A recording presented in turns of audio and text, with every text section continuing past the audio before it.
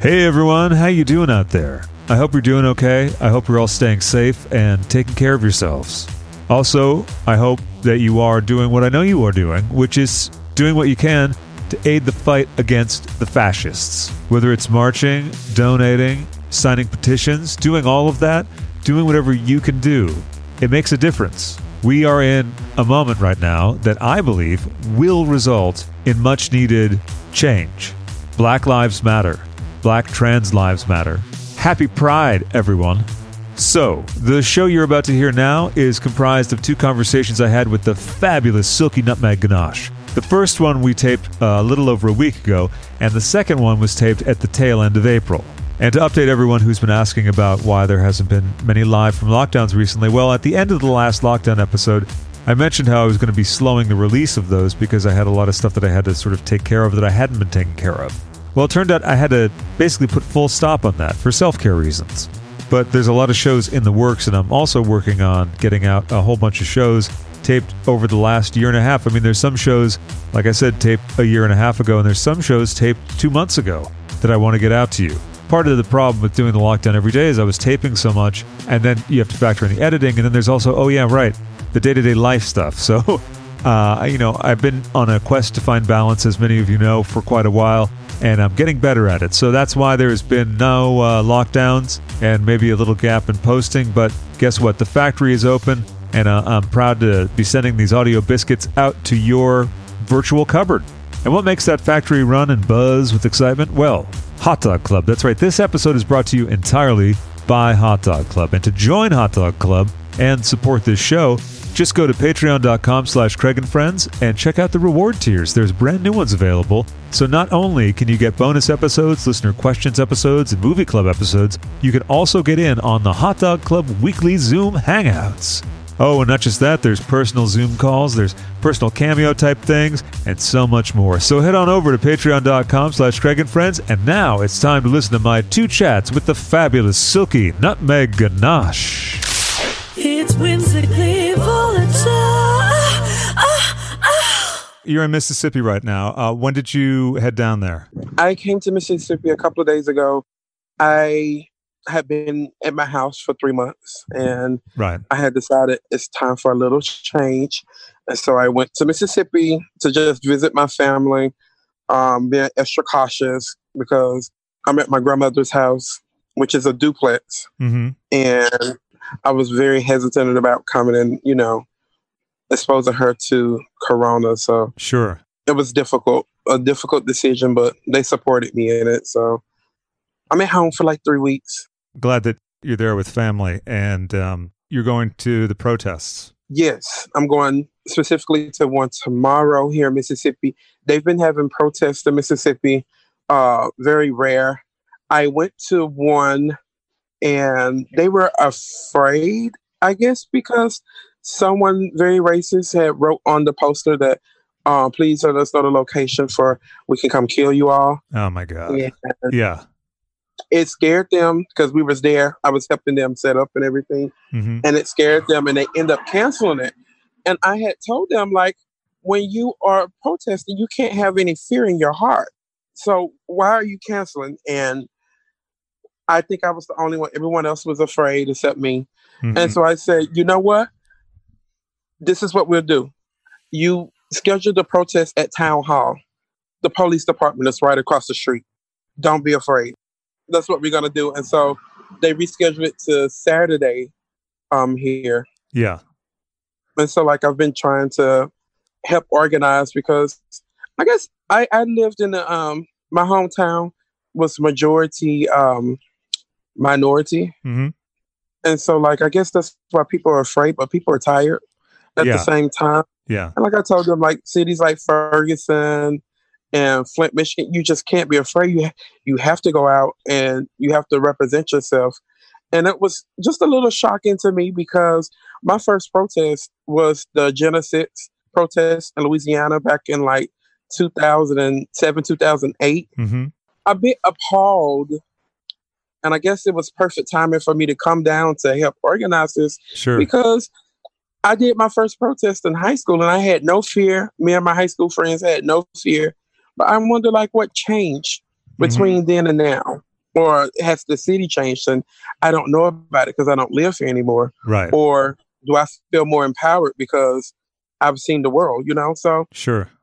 I'm excited to go out tomorrow and my rainbow equality shirt because I want to support not only Black lives, but Black gay lives, Black trans lives, because that's a struggle within our own community that we fight for each and every day as well. That horrific video that I saw on your timeline, I think first, with Iana Dior. Yeah, I think it's just horrible that anybody would beat and brutalize her like that. And then there was so many fabricated stories to say that she did this, she did that, she did the other.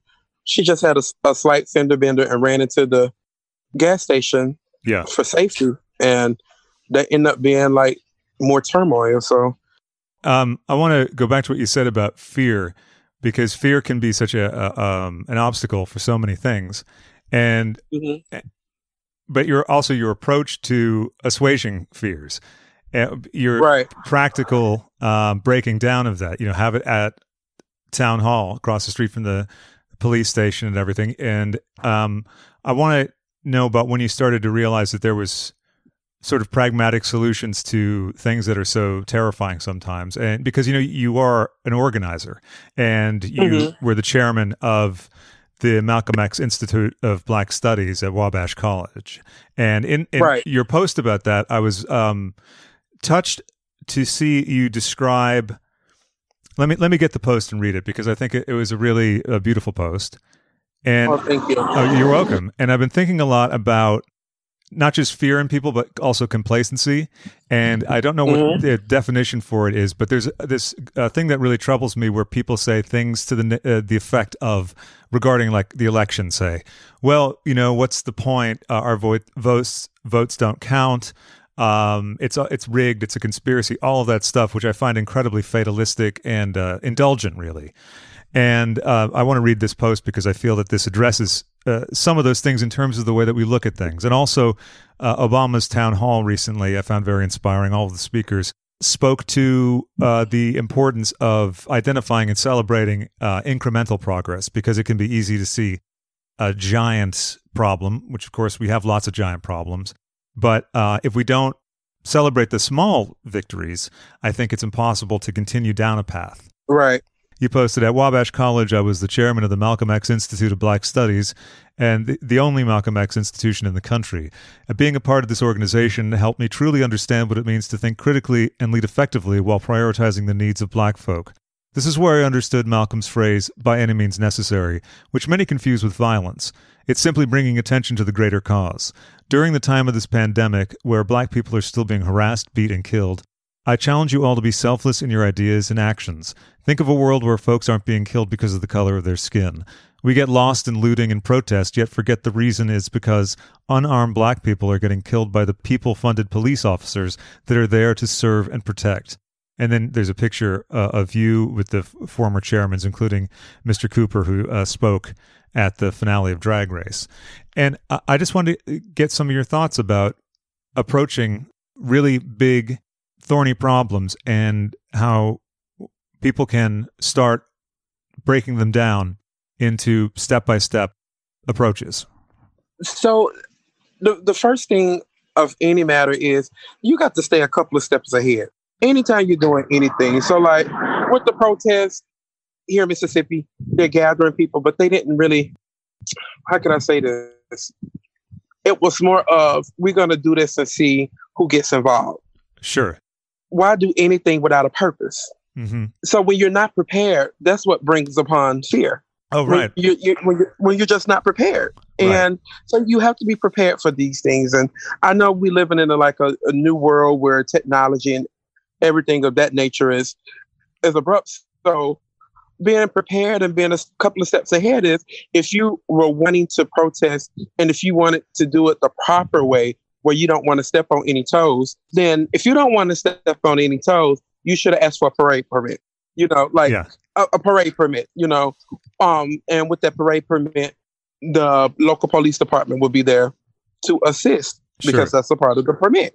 Right. So it's just about staying a couple of steps ahead, thinking every option out before you make a move or announce anything, because that was kind of the issue with the protest that was going to, it was just like, yeah, we want to do something, but we don't know how, so we're going to just do this and see. Sure. I don't think I think people mistake the power that they have, the power of one individual. Mm-hmm. As long as you're thinking critically and leading effectively, things can change. Yes. Right. And like I said in that post, and you just have to prioritize and think ahead. Think ahead of everything. If safety is an issue, you do things where the police will be forced.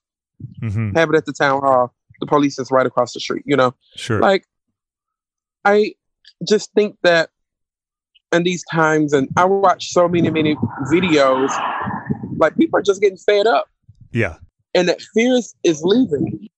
A protest don't have to be anything but gathering together peacefully with a common cause. So whether that is marching, chanting, mm-hmm. or kneeling, mm-hmm. or it's complete silence, it's about being unified. So you have to be prepared and being unified. If you're not sure what you want to do at a protest, there's no purpose of the protest. So sure, I just personally believe in, the Bible speaks about order. So like you have to do everything with decency and order. Right. Sometimes people don't like the police, unfortunately. I think too, like even with the terms of like the police, you have to be prepared for that. For example, the late great Reverend Dr. Martin Luther King attempted to protect his family by having security at his house. Mm-hmm. And there was a civil rights leader that said, if you believe in peaceful protest, you can't have security at your house. That's kind of like the theory of peaceful protest is not being afraid, but being more so prepared. So mm-hmm. like even in today's protesting, being prepared is you've seen around the country. First of all, every state is protesting. The first time ever, I believe, right? For the first time ever, the biggest we've ever seen. Not only many states, different countries are protesting this. Like right. for right. us.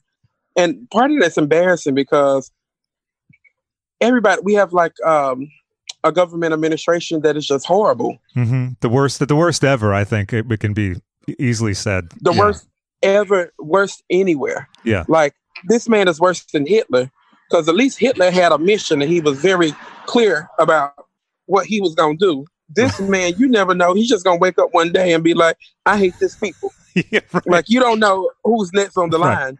Here's something else I'm doing, and it's always a new surprise every day. It really is. Like, this is like bonkers. This is crazy. And like, it's extra crazy to me because with the police officers, this administration, you don't know who's going to be targeted. So mm-hmm. like, I was watching a video in Buffalo, New York, where the 75-year-old guy just approached the police officer, and the police officer pushed him down and bust his head where he's bleeding. Yeah. Like, and then the other officer, even the only one of them who starts to even motion like he's going to maybe check on the guy. And then the other guy kind of like tugs on his arm or something like that. You can't even know for sure if the guy was going to see if he was okay. But like, it's so unallowed to break from the pack. So even if some of those people had the notion, oh my God, what's going on? They're too scared to break ranks. And just now, the rest of the guys in that battalion or whatever you call it, that squad, just resigned in support. In Buffalo. Yeah, exactly. And on one hand, I go, good, bye guys, so long. But it's a gross display of that thin blue line thing. And I'm so excited about that because now you get to hire people and form a whole new department of what you want.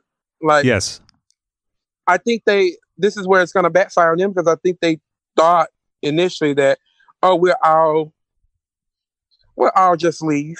And then once we leave, they'll be stuck with nothing. Like, yeah, and they'll have to come back to us. They'll have to work something out with us, et cetera, et cetera. That's not going to happen, I don't think, anymore. They were peacefully protesting in Buffalo. But nothing was getting wild. Nothing was getting out of order. Right. Like, it's crazy. No, it is. It's completely insane. And what I find even more insane is the bad behavior that we keep seeing, say, on the streets of New York after there's been so many videos of the bad behavior at the protests, et cetera. And then I think even Cuomo had to backpedal because of the pressure being put on him from the police force, et cetera, which is, it's really spooky because it gets to feel like, like a mafia film or something like that. There's actually a movie called Serpico I'm going to rewatch about Frank Serpico, who was a whistleblower on corruption in the police department. The nature of the story is if you don't go along with them, they're going to try to kill you. They tried to kill him, and he thankfully survived. But that kind of insane cult-like stuff going on in there. And of course, that's why, now people are saying rightly defund the police and look at other ways. That's happening, and it's coming along brilliantly. Like Los Angeles just announced yesterday, they're taking $125 million, which is only like 10% of their budget. But they're taking that portion of the money, which that's a huge budget. Yeah. They're taking that money and they're going to create, that will be up and running by July, Department of Civil and Human Rights, which is amazing. Like, it's sad that, we had to take a step like this to even think of that. Like, you think Los Angeles, especially with the LA riots and how much has been done. Yeah. And how many communities still haven't been rebuilt. Right. Like, and that's been for like 40, 50 years now. Or, no, it's not been that long. 20, 25. Okay, maybe I was exaggerating, but it's been that. Still, it's a long enough time. Some things could have happened. Yeah. Right. And you're just now thinking about implementing something like this. Like, really? Right. So that's wonderful. I'm standing with all the, oh my goodness, Mississippi, these bugs. I'm standing outside because I needed to take the dog out at the same time because the dog was being crazy. So the dog is getting a little time out. Sorry. Oh, that's fine. Yeah. The police officers, the chief of police in Houston, who made the statement and went out and marched with them, know. Then you have the Atlanta police chief who disagreed with the mayor after one of her press conferences, go out and say, you know what? I'm sending away all my white police officers, and we're going to sit here and we're going to discuss this. And I'm going to listen to you and hear what you want. And that's in Atlanta. Like, that's amazing. Yeah. They were 2 police officers that was fired for tasing and rough handling some college students who supposedly broke curfew, but because of the protesting, they couldn't find a way to get back to their house. Right. And so they've been fired. And then as of yesterday, the police chief suspended 6 other people. Oh, wow. 6 other police officers that was involved with that. So, it's time now to just start holding people accountable. Yeah. And that's only going to happen when you put pressure. I know people are disagreeing with the looters. In my personal opinion, I agree with looting because that's another thing by any means necessary. I think that's the final straw. Because the reality of it is most of the stores like Target will be back up and running in 2 months. Let's be honest. And they're insured. They're, it's a large corporate entity. It's exactly. But these huge corporations come into these cities and don't contribute anything. That's another problem within itself economically, that you bring in people and that goes for a lot of different things. A lot of police departments. You live 45 minutes away. Why are you policing the community? Right. That you don't even live in. Right. A community you don't even care about. So right there alone, your policing is flawed. It really is flawed. Yeah. You have nothing to lose. You don't live in that community. And that just breeds more and more antipathy towards the other, which is also, the greatest fear of all, like people who don't get over that, people who are encouraged not to. Back when I was in college, and I was working with the Malcolm X Institute of Black Studies, before I became chairman, I was the KQ&K tutoring and mentoring program director. And I was damn good at it. When I took over, there was 4 students in the program. And by the time it ended, I think I had 32 students. Oh, wow. And so I grew the program huge, something that is funded by the college. Didn't have a big budget. The budget's like $800 a semester. Nothing big. And that was basically just to buy snacks for the kids. Yeah. But after my freshman year, I took over my freshman year, my sophomore year, I had received a grant that was about $29,000 for the year. It was a federal grant because of my work with that program. And with working with that program, I worked with the Crawfordsville Police Department because the assistant chief of police, I'll never forget this, Officer Lee, nephew was in the program. And he was just like, you've done so much work and his grades have shot up tremendously. Like, we can't believe that his grades and his behavior is a lot better. And I think it was because, like, even though it's a tutoring, like the focus was tutoring, I worked very hard on the mentoring, and with mentoring become discipline, because those kids was just not going to take me out. When there's 30 kids and it'd be like 3 of us in the room, you ain't going to take me out. Yeah. But, you know, like, I focus on that. And I worked very, very hard with Officer Lee, like individually. Yeah. He was the assistant police chief. And I never going to forget, I was driving around in Crawfordsville, and back in 2002, like, this is crazy. The KKK walked the streets, and it made national news because the citizens of the city literally poured soap and water and scrubbed the streets after they left. And that's why it made national news. Yeah. But still, that city have racial tensions. It's predominantly white. Yeah. I remember one Sunday, I'll never forget this. I was leaving a friend named Sophia house with another guy named Joey. We were leaving, going back to campus. Joey was getting his hair braided. And the police department stopped me. They took me out the car and questioned both of us what we were doing. And I'm a college student. I got a college license plate. Like, what's the take? Right. And I'll never forget that. Like, they had held us up for about 45 minutes for nonsense. Yeah. And I went back to Officer Lee and I told him what happened. And Officer Lee made sure that I was never harassed again by any of those police officers. So in all my 4 years, I never got pulled over again. I never got a speeding ticket. I never did anything.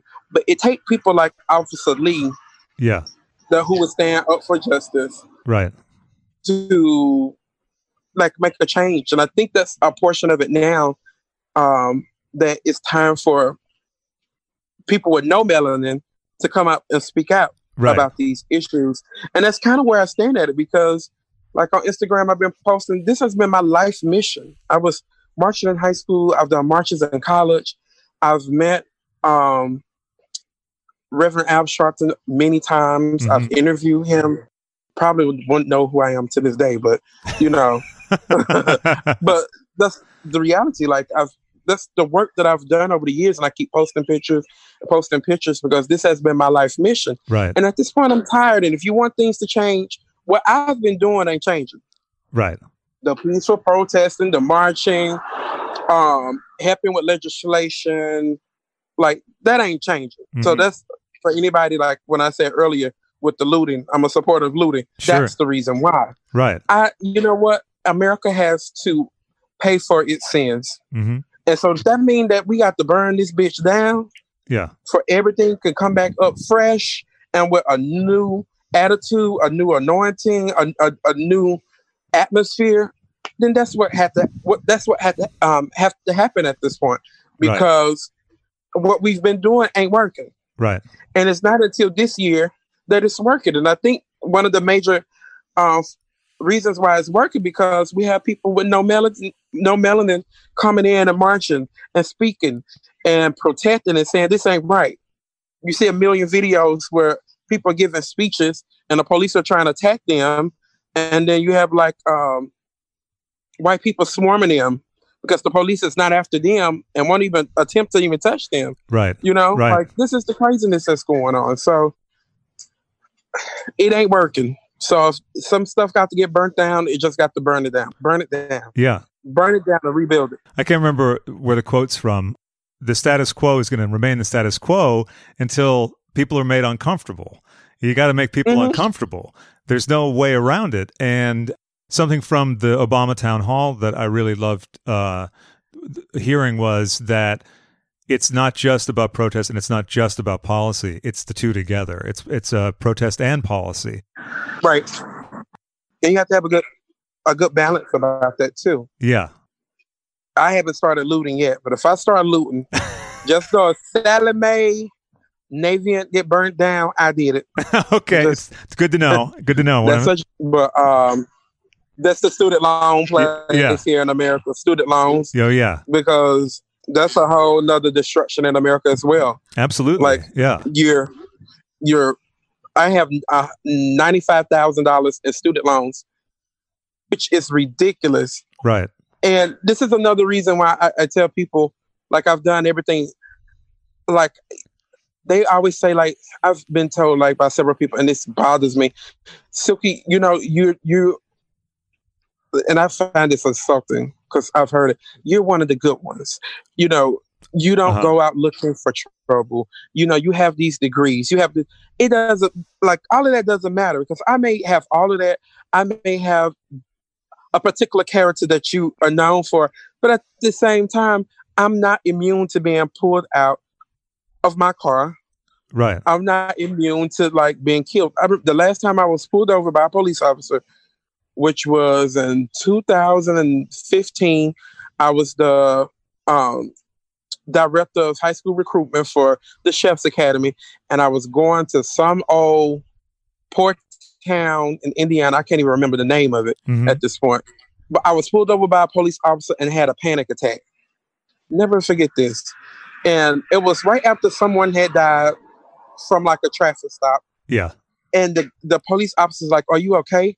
And I was just like, I am, like, freaking out right now because, like, I was on a road with, like, a lot of trees. I wasn't, like, on a main highway. I was back, like, in the cornfields of Indiana. And I'm just like, I had, like, literally told the police officer right now, these may be the last words I speak. Like, you can, like, get rid of my body right here and nobody will ever find me. Right. And, like, I think I shocked him so much that he was just like, get to where you're going and have, like, a better day. Yeah. Like, and I was just like, it had freaked me out because I've never had a speeding ticket. I've had a few parking tickets. So I've had that. But I've never had a speeding ticket. I've never ran, like, a red light or stop sign. I don't drive fast. Like, it's just, like, in my nature. But still to this day, I don't even know what I was even pulled over for. And it never even got to that. I don't know. That man could have told me I had a broken tail light. I don't even know. Right. To this day, why I was pulled over. And that's my experience. You know, one of the good ones. The one that, you know, has these degrees and speak intelligently. Because I can speak very eloquently, but, you know, y'all see me on the TV show.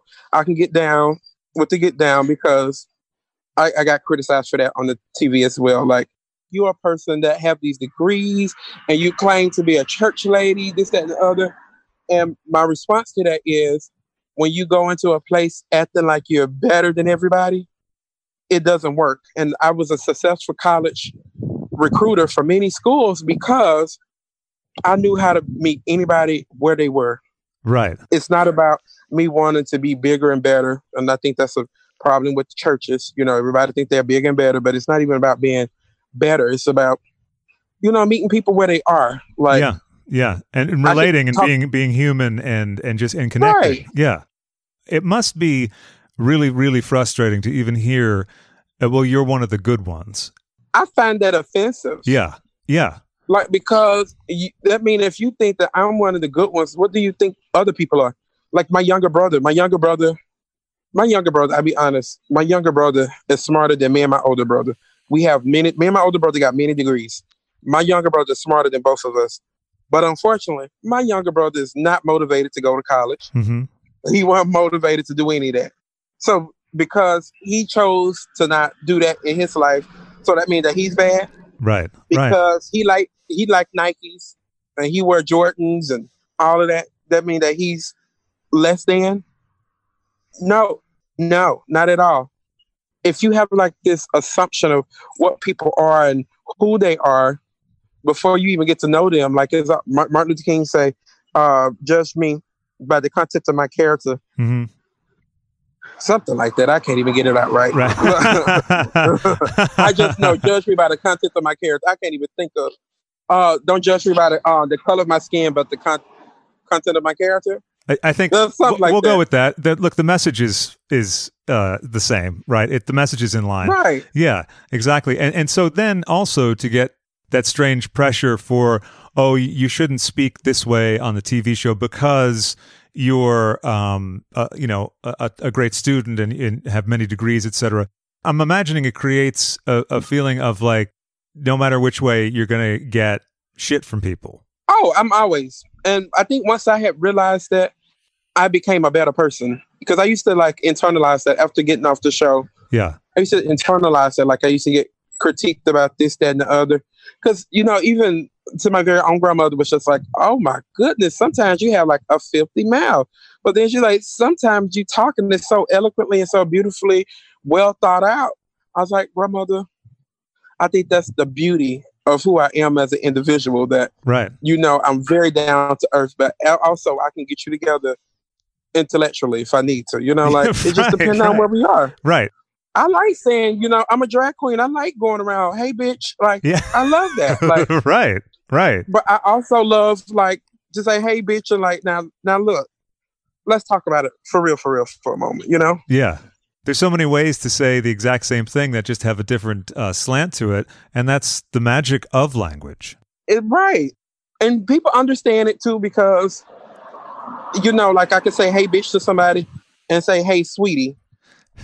And they know that, hey, sweetie mean like, yeah, you're in trouble. It's a little bit more serious. Like, Miss Thing, get back. Right. Yeah. But it's just about meeting people where they are. And that's why I got offended by like my whole life, because I'm a Black individual that went to a predominantly Black high school. And I would be the only person representing my school and different things, random things. And I'd be one of two, like, Black people. Uh-huh. So I guess I've become accustomed because I went to a predominantly white college as well. Uh-huh. And even at my master's degree program, I went to a Christian school. I was the only Black person at graduation for my school. So, like, it doesn't bother me. Like, but, like, at the same time, I'm not going to lie. I used to do things to think outside the box. Yeah. And so that's why I was going to get my PhD. One of the professors he told me that I needed to teach because of my way of thinking. Mm-hmm. Because like in classes, it was all white people. And in my classes, I would bring up things like, and leadership, all about, racial injustices. And I would bring this up in leadership, and it will make other people think and comment a lot. And I need to continue that work. I realize more and more now that I need to continue that work. And now I have to reapply for my PhD program because it's been 2 years. I wish I didn't, because right now it's the perfect time to start that July 5th. I didn't know it was like that you have like a sort of expiration date on when you can go back or whatever. Right. So my school was 2 years. So I have to like reapply now. And I wish I would have. I didn't know coronavirus was going to happen. That's the other thing. Yeah. Right now would be perfect this year. Yeah. To go back to school while we have like this dead time, because my school I had to do classes online, which would be easier and better. Yeah. But right. That's great to hear. And also, you do that kind of teaching already in a way, with your platform and what you share and everything. So we spoke of Officer Lee before, and also the officers in Atlanta. And I'd like to know, in general, your overall feeling about the police and what should be done with the police. I know that the whole phrase, one bad apple can spoil the bunch. But until there is police reform in the United States, federally mandated, fuck the police. Absolutely fuck the police. Absolutely fuck the police. With the Houston Police Department speaking out, the Atlanta Police Department speaking out, and there's been other ones, until y'all put pressure to make it known. Right. And this has been going on for way too long, that y'all just been sitting back being complacent and watching this happen until y'all get up and move it around. Yeah. Miss Thing, fuck the police. Yeah. And that's all I got to say about it. And that doesn't mean that I want to burn the police down. That doesn't mean that I want to kill them when I see them. That just means that fuck them. Yeah. And until y'all get it right, until there's the legislation that if you kill someone unarmed and in their back, or put your knee on their head, or if you break into their, because like another Breonna Taylor, you break into their apartment. Yeah. Plainclothes as well, but just in case anyone listening wasn't aware, there was no indication that they were police. They just came in, and like anyone would think, they would think that it was a home invasion. But go ahead, like you said. And we're taping this actually on what would have been her 27th birthday. Exactly. Yeah. Exactly. So until those things don't happen anymore federally, or there are consequences to make people think twice, or to make them see the way they see Black people, fuck them all. The police need to end like having minimal arrest, like the quota thing, like, right? Yeah, I fucking hate the quotas. That. Like yeah. It's almost like you have to stop the quotas as well, because why is there quotas on human lives? Right. Like that don't even make any sense. Like you just got to stop somebody just because they done told you got to meet a certain number. Right. Like that's ridiculous. I had made another post, like, because as we hold them police accountable, we need to hold these corporations accountable as well. So I made another post saying that some of you corporations need to like start. First of all, you need to have Black people or people of color, because you need Latina, Hispanic, Asian people as well on these board of directors. Some of these corporations need to start like a multicultural department, like to see what's going on, like a civil agency or like a human, what am I trying to say? Like not almost like a human rights, or like sort of like a council board or something like that. Like right, like all of this need to start being put into place for these corporations that's backing, like, because everybody, I want to make sure that you're not just joining the trend of Black Lives Matter. Right. I want to make sure that you're not just talking about it, that you're walking that walk, that you're talking. Right. So that means hiring more Black people, hiring more Latino, Asian people, having more color. Because it's not that, you can't even say that people aren't even qualified. I lived in Indiana for 6 years, mm-hmm. and I was unemployed for 2 of those 6 years. Mm-hmm. With master's degree, with degrees, well-spoken. I remember I even went to go get a job at a dealership. Mm-hmm. And the guy just straight up told me, "You're Black and you're dressed too well." He was like, "I need you to come back tomorrow, and I need you to tone it down because you're dressed too well." He explained this to me. He was like, when buying cars, he was like, "I'm a white dude, and when I first started off, I had this Rolex that my father bought me, and probably the most valuable thing I've ever had in my life." And he was just like, people wouldn't buy cars from me because they thought that I had money or something. And I was just kind of appalled, because even if this is like your system and how you do things or how you mandate, that is kind of like messed up. Yeah. That's how you view me, or I don't know. I've gone to interviews in Indiana where people want to start talking about my background as like a Black man, mm-hmm. and never got the job. I just felt like it was a vetting process of, getting people out, to see if I'm outspoken, like it's just all different types of things. And I feel like these corporations need to cleanse themselves as well. Now, I want to ask you about what you've done in the past to avoid being despondent. I'm not saying you avoided being despondent, because I can imagine in that stretch of unemployment, it would make sense that you would be an easy fit for pretty much any company. So the frustration in that must be incredible. And I want to know how you approached staying positive against that sort of thing, because I imagine it's that kind of thing that you have come up against over and over again. To be honest, it made me jaded for a very long time, because even in my round of college, I was the head peer advisor at Career Services. Mm-hmm. And then I got so many people jobs, and I left college without having a job, Yeah. And it just made me very envious and bitter for a very long time. Sure. And I got out of that mindset because I was just like, things happen for a reason. Uh-huh. And still to this day, I never wanted to move to Chicago. Never. Mm-hmm. Ask anybody. I never wanted to move to Chicago. But my gay mother was like, you got your master's. there's going to be more opportunity in Chicago, come to Chicago. And then I get to Chicago, couldn't get a job. But one thing that I did get was I was entertaining. Right. And I entertained like 4 or 5 nights a week in Chicago. I was booked everywhere because there was nobody like me in Chicago. Mm-hmm. And then 5 months later, I found out I'm going to be on RuPaul's Drag Race. So, like, I'm a firm believer now. Like, I had always been like, things happen for a reason. Sure. Because when the Chef's Academy closed down and I was unemployed and I was looking for a job, but I was collecting my severance package, then I was collecting unemployment. I must say that was the best year of my life. Mm-hmm. The best year. But I didn't have a job. But what I was doing was taught myself how to sew, was making costumes, making outfits. Yeah. All the stuff that then came to aid you in your time on Drag Race. Right. Yeah. And you know what?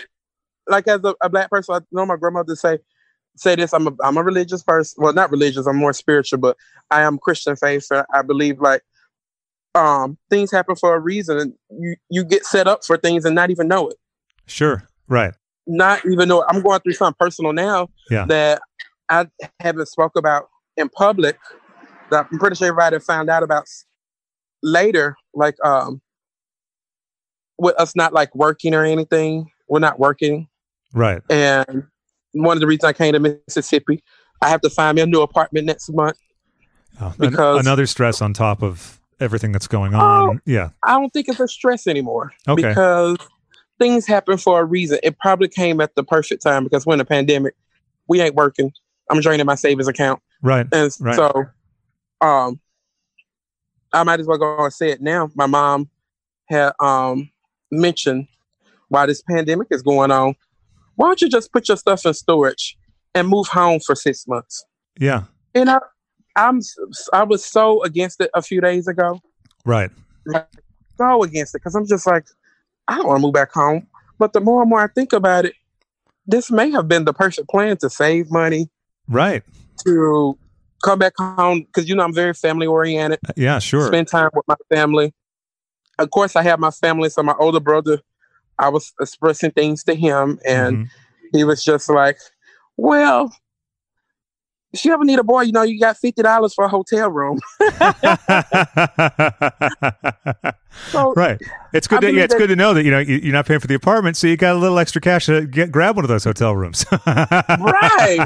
So, I think things happen for a reason because, like, when I was looking for an apartment and looking for an apartment a few weeks ago. Yeah. And I couldn't find anything or nothing affordable that was in my budget. Yeah, sure. I was just like, dang, what I'm gonna do? And so it's another thing, you know, you always been prepared for something differently. Right. And so, and life never stops giving us either, if you want to say, challenges or curves or whatever it is. But then weirdly, there's that old saying about when you look back at your life, you can see almost a linear path through how one thing kind of led to something else. And, you know, that's also because of what we do with the things that are put in our path. You know, so it's very much, it's just like the policy and protest thing. It's very much a 50-50 split because you have to do something with it. But you clearly do with anything that comes your way. And I think it's thanks for sharing that, by the way, because I think that's a really wonderful thing for everyone to hear. Because everyone right now is experiencing some level of uncertainty. Some, you know, for some people it's way up here, and for some it's down here. But I think your approach is the approach. You know? Oh, absolutely. Like, I'm not really working in LA right now. Nobody's working. Everybody's at home, and you know, at least like being in Mississippi. Like right now, my uncle lives next door to my grandmother. Oh, that's lovely. My younger brother lives like it's almost like a family lane. Yeah. So I have like the reality of it is I get tired of my mom. my mom and grandmother live together. My grandmother turned her house into a duplex after Hurricane Katrina. Oh, right. And so my grandmother live on one side, my mom live on one side. When I get tired of one of them, I can go to somebody else's house. Yeah, and you can bank a lot of time with family, which is a beautiful thing. And it's something, especially when you're back on tour and everything like that. It's something that becomes a scarcity. Right. So right now, that's kind of where I'm at with that, you know, like, I just don't like being a person of color.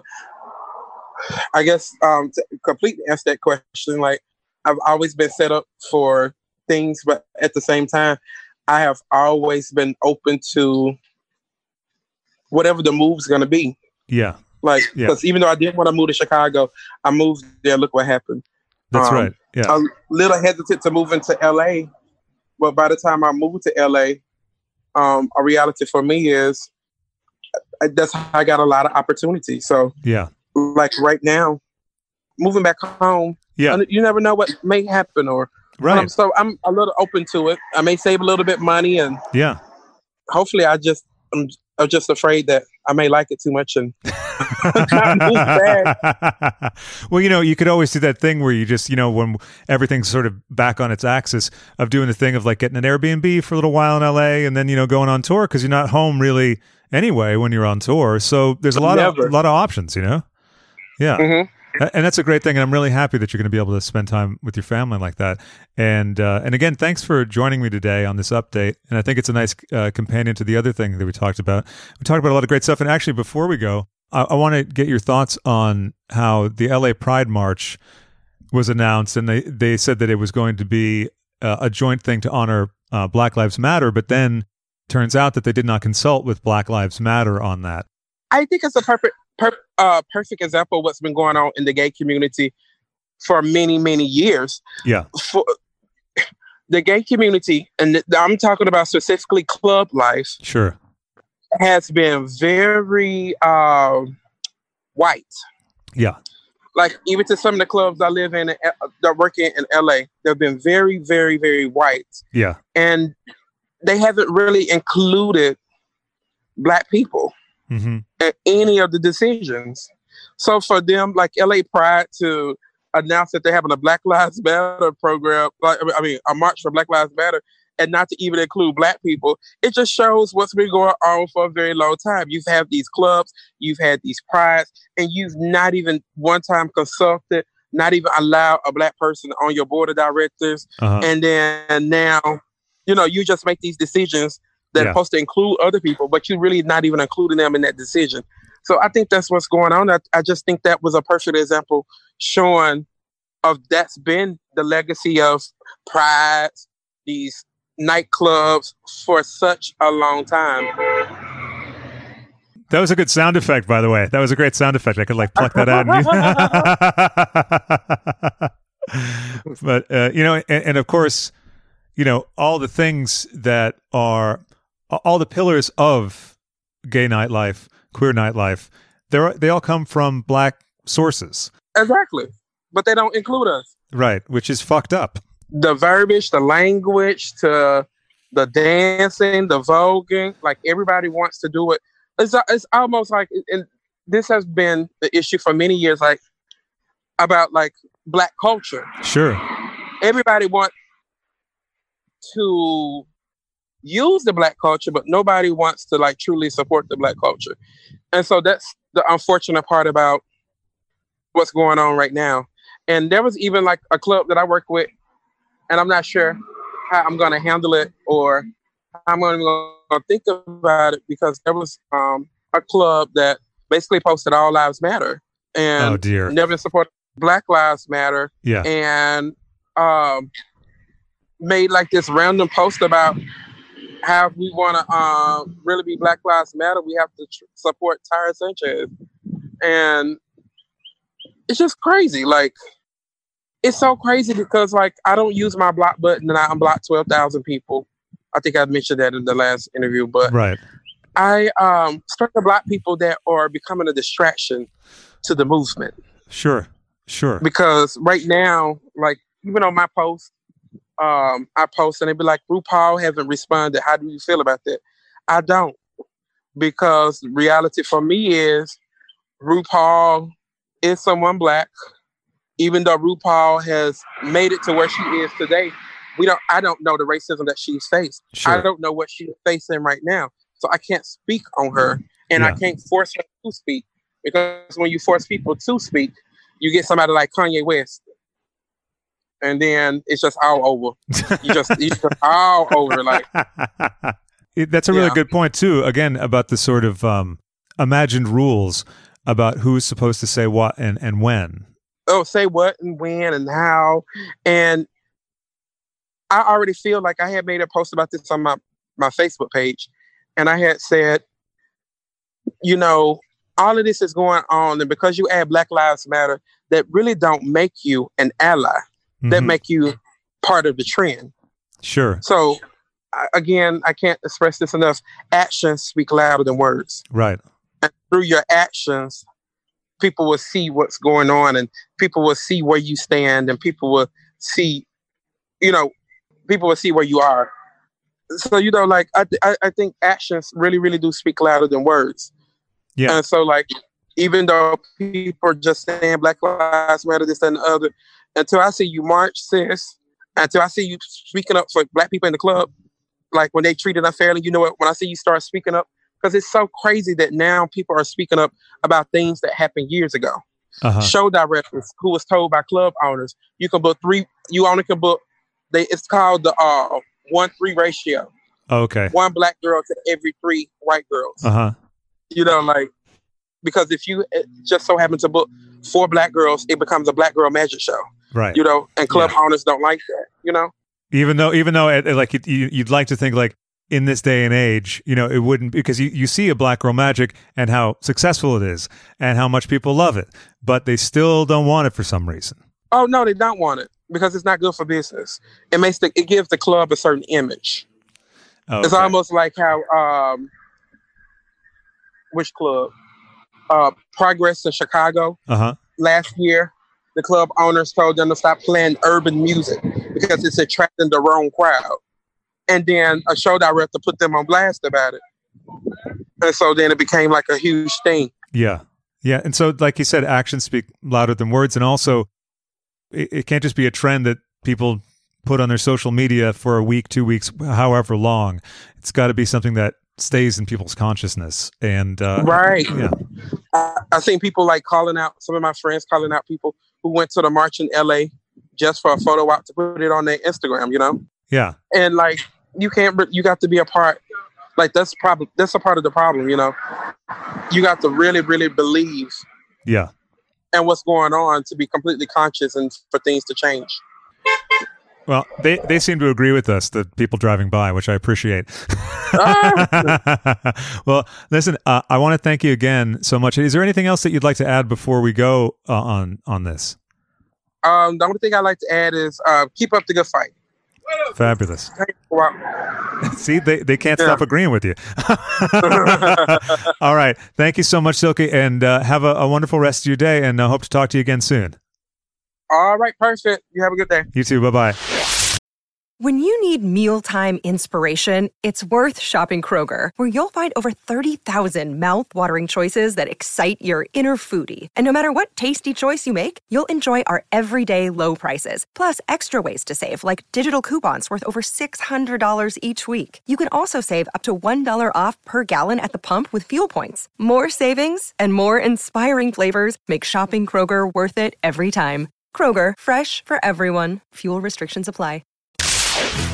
She's got a degree in organizational leadership and is on her way to a doctorate in philosophy, a fabulous queen with her own snack shop, a survivor of not only Hurricane Katrina, but also RuPaul's Drag Race. Munch, munch, crunch, crunch, serving you the lockdown lunch. I'm proud to present none other than Miss Silky Nutmeg Ganache. Welcome, Silky. Hi. How are you? How are you? Fabulous. Thank you for having me. Thank you for being on. How have you been doing in this crazy time? Oh, I'm enjoying the time. For the last 2 years, I've been on the road performing 4 to 5 nights a week. So yeah, this has been a lovely time off. But I've had like 5-6 weeks off now, so I'm ready to get back to work. Right. The novelty's wearing off a bit. Mm-hmm. And you were in LA, right? Right. And you're roommates with Vanjie. Allegedly. That's the rumor on the street? That's the rumor. Yeah. So how long have you been living in LA? A little over a year. Around what time in this era did it sink in for you? About 6 weeks ago, I had a gig cancel, and I was going to go to Mississippi to visit my family. And it got to one of the last days. This was like St. Patrick's weekend, March 9th. And my mom was like, I don't know about you flying and all of that. Go home. and I was in Houston, Texas at a Curious house. Yeah. I went to visit her for a couple of days, and I was supposed to go to Mississippi. My mom was just like, go home.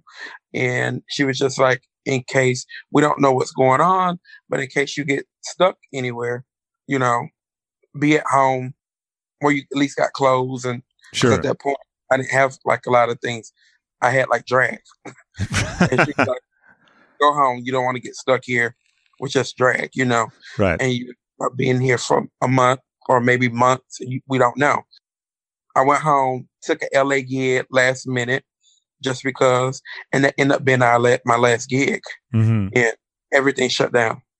So you were already home when that started in LA, which is good. I was coming back from London where I was dealing with a couple concurrent illnesses and then scared to fly back because of the growing panic about COVID-19 and everything. So I ended up staying there a lot longer than I expected to, but then came back sort of in the nick of time, like about a week or so before the borders were shut and all that.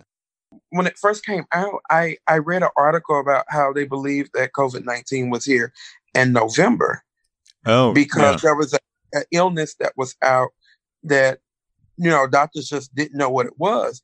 And it was so strange to me because I had went to Brazil to open for Iggy Azalea like December 15th or so, or 14th. And I went there and I got sick.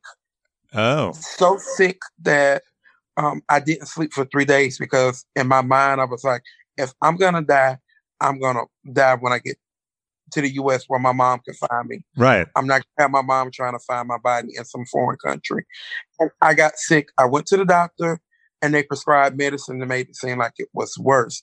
Got back to the U.S. They were like, it's food poisoning. Started treating me, drinking more water.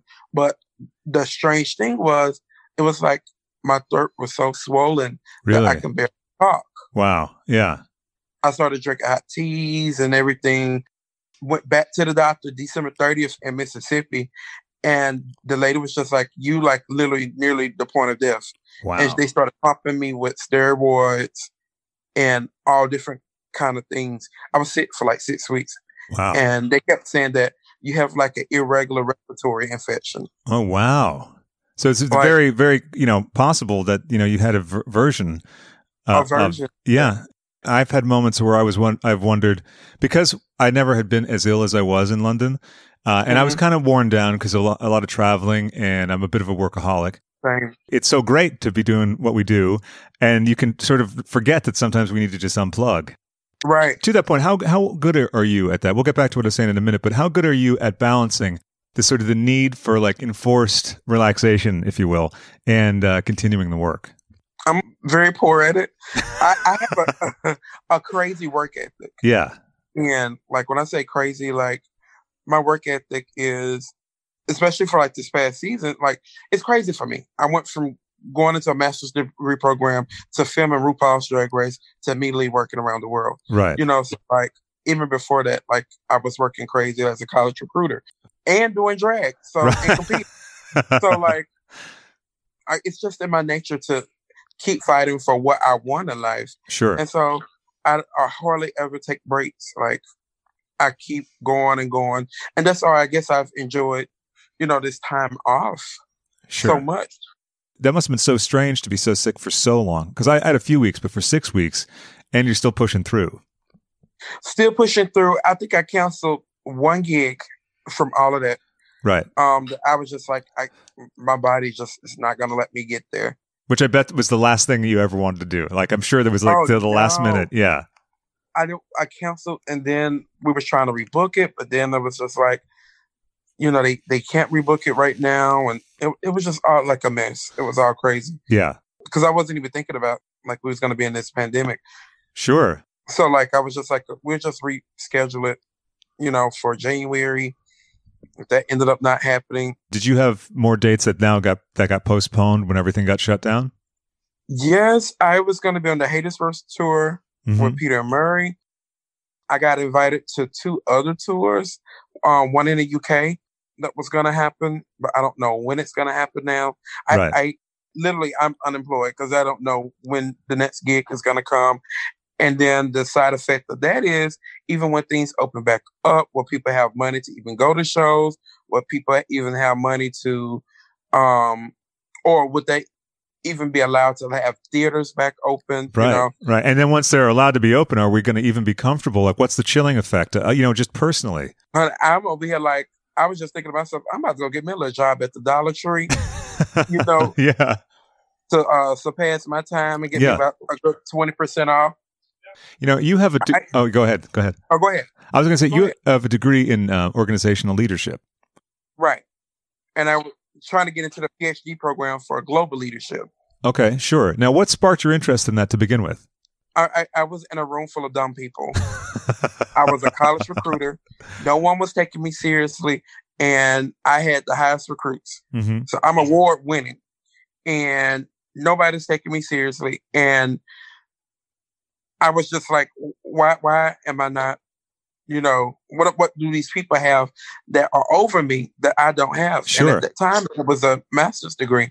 I was between two schools, and I was looking at the programs, and I was like, out of all the programs, organizational leadership is something that, from the research and from, the outcome and career services and everything, this is the program that I think fits and suits me best. Right. Because I was going to go into like some type of psychology program for like children, but it was more for like student services for colleges. I just knew I wanted to work more in higher education. Right. I come from a family of higher education. Mm-hmm. My grandmother is 83 and still teaching. Mm-hmm. My older brother is a principal now. My mother was a teacher. My younger brother was in college to become a teacher. So it's kind of like the family business. It is. My dad was a trade school. My dad was a professional welder, but he taught other people how to weld. So it was kind of like natural. And when I went to a teacher program for 3 weeks, and I had to get out because I was like, it's not for me. Yeah. But I found a natural talent enrolling people for school. Okay, sure. So I knew I wanted to get in higher education, and I did the program. It was a college professor that was just like, from a paper I wrote. I wrote like the leadership of slavery.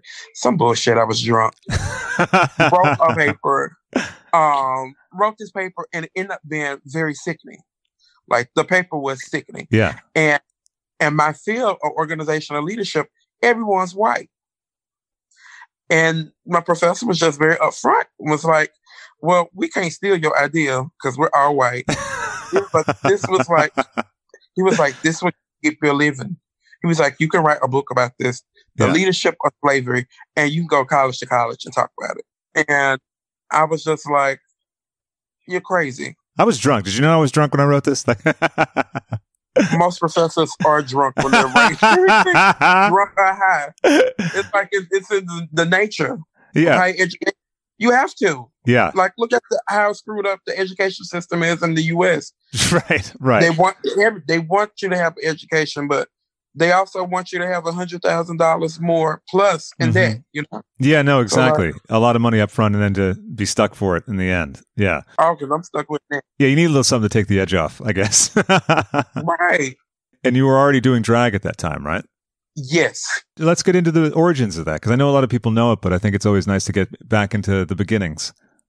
I don't think people really understand. Like, I was not one that ever wanted to do drag. Uh-huh. I did drag one time when I was in college. It was around March 17th of 2012. I think March 15th or 17th. It's one of those 2 days. And I did it to represent my college, Wabash College, at another college. Did a wonderful job. Never wanted to do drag. Girls in the community, like I went to all men's school, so girls that live in the actual city that I knew put me in girl makeup. Mm-hmm.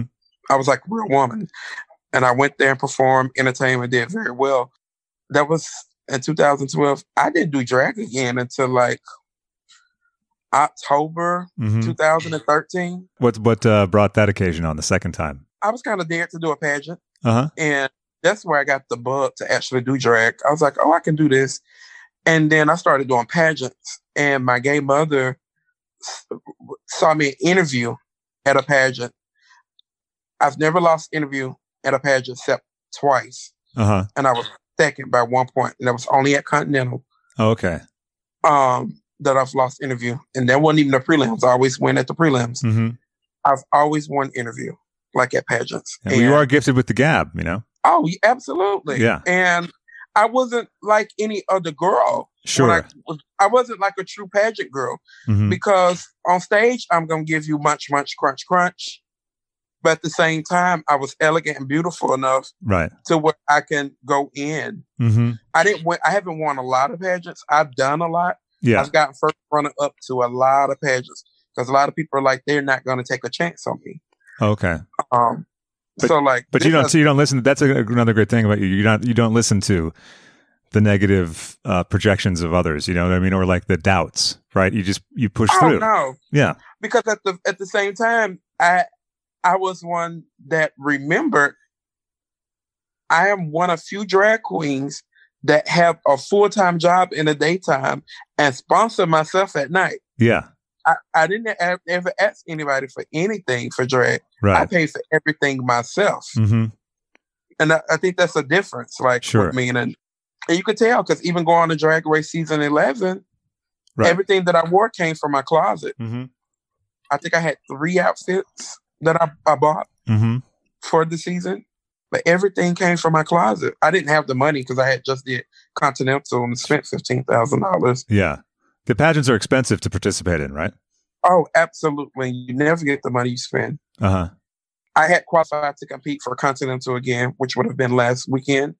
Miss Continental Plus is the only pageant I've ever wanted to win. And unlike Akira has won a lot of things.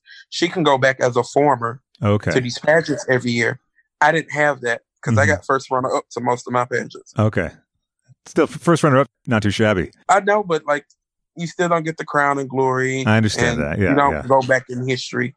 Yeah. You're never a part of history. I'm a part of the Continental system, but I'm not really a sister of Continental because I haven't won it. And I was like, let me go back and win this pageant, child. While I'm young. Yeah.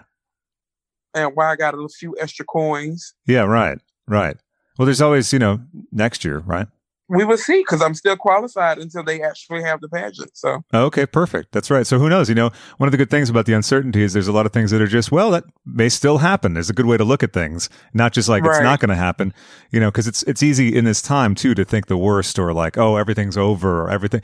For instance, DragCon gets canceled and I had 3 panels and stuff. Part of my brain's damn, but the sensible part's well, that's good because with the amount of hugging I do, I would drop by the end of the first day probably.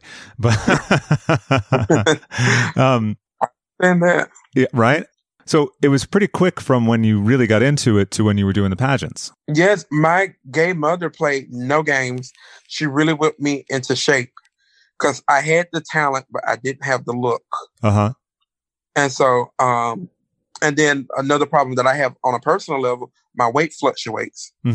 I get heavy, then I could thin out. My weight's always up and down. But my gay mother taught me makeup. And when she got to, my gay mother's white. So when it got to a point where she couldn't teach me colors or different features, she sent me to Coco Van Cartier, who was a beast in the drag industry. And who's your gay mother? My gay mother is Vanessa Ryan. Vanessa Ryan. She lives in Chicago now. She doesn't do drag anymore. Okay. But she was a beast at makeup. And everybody in our family was dancers. She was a dancer. Everybody, all my drag sisters, we all dance. And she was we all wear heels at least 3 inches when we dance. Until I had a car accident, because I never talked about this on Drag Race. I had a car accident and had to go back through therapy and walking and everything. So I don't wear high heels as much anymore. So if you see me at DragCon, I know I got red the house down at DragCon LA for taking off my heels and walking down the red carpet. But when it comes to me being uncomfortable, you want to see me fall on the floor or you want to see me walk? That's something I don't think I've ever talked about, having that car accident. Wow. I was hit by someone texting and driving. Oh, that's terrible. That's awful. Yeah. And it sounds like it was pretty, horrific injuries then if you had to go through all of the the physical therapy afterwards. So how long were you laid up for before you were able to start the physical therapy? I started the physical therapy I think a month afterwards. Wow. See, I think a month after So that's a month of being laid out and sort of, and as such a go-getter, I imagine it must have been, in addition to the physical stress, the mental stress of not being able to just get up and do your thing, get up and walk. Yeah. I had to cancel all my drag gigs. Yeah. I couldn't wear heels, and the doctor had asked me not to wear heels, I think for like a whole summer. Which is that's a long time. I know. Like, I just never recovered from it. Right. Like, ever. Like, it's just horrendous. Like, yeah, I've never recovered from it. It's so scary when people are cavalier, or when you see or hear that someone was drinking and driving or something like that. It's always so shocking because the long-lasting, lifelong impact sometimes from any kind of accident like that is so scary. And for it to be a texting and driving thing, I mean, it's such a stupid thing. That must have driven you a little crazy at the time, too. I mean, I would have to think that someone just being sort of stupid caused that. You know what was crazy? He was a college student coming back from like a college party, texting and driving, and I actually ended up enrolling him in school. I was like, what are you doing? Like, we were waiting on the police. I'm like, what are you doing with yourself? Like, yeah. Even in those moments, you do how to guide someone into a better chapter of their life.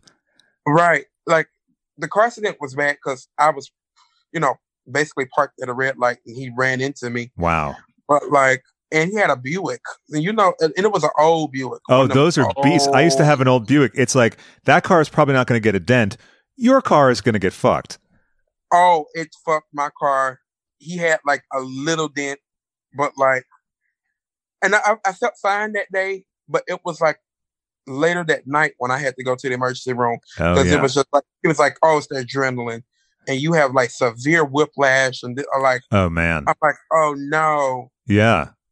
And I was on my way to a celebration for me. Oh no, for doing so well at Continental. It was crazy. Oh, that's so rotten. And it's a good thing though for people to hear, because a lot of times people get in car accidents and they think, well, I don't need to go to the hospital, but you can have internal stuff going on that you don't know about. Right. And so I had to like go back to therapy because it kind of like messed up my back and my hip. Yeah. And my knee.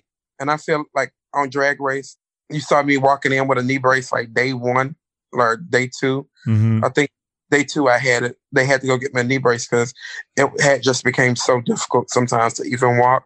And set is freezing. Oh, is it? I feel like a little old lady with my little knee brace on. Terribly cold in here. What are you?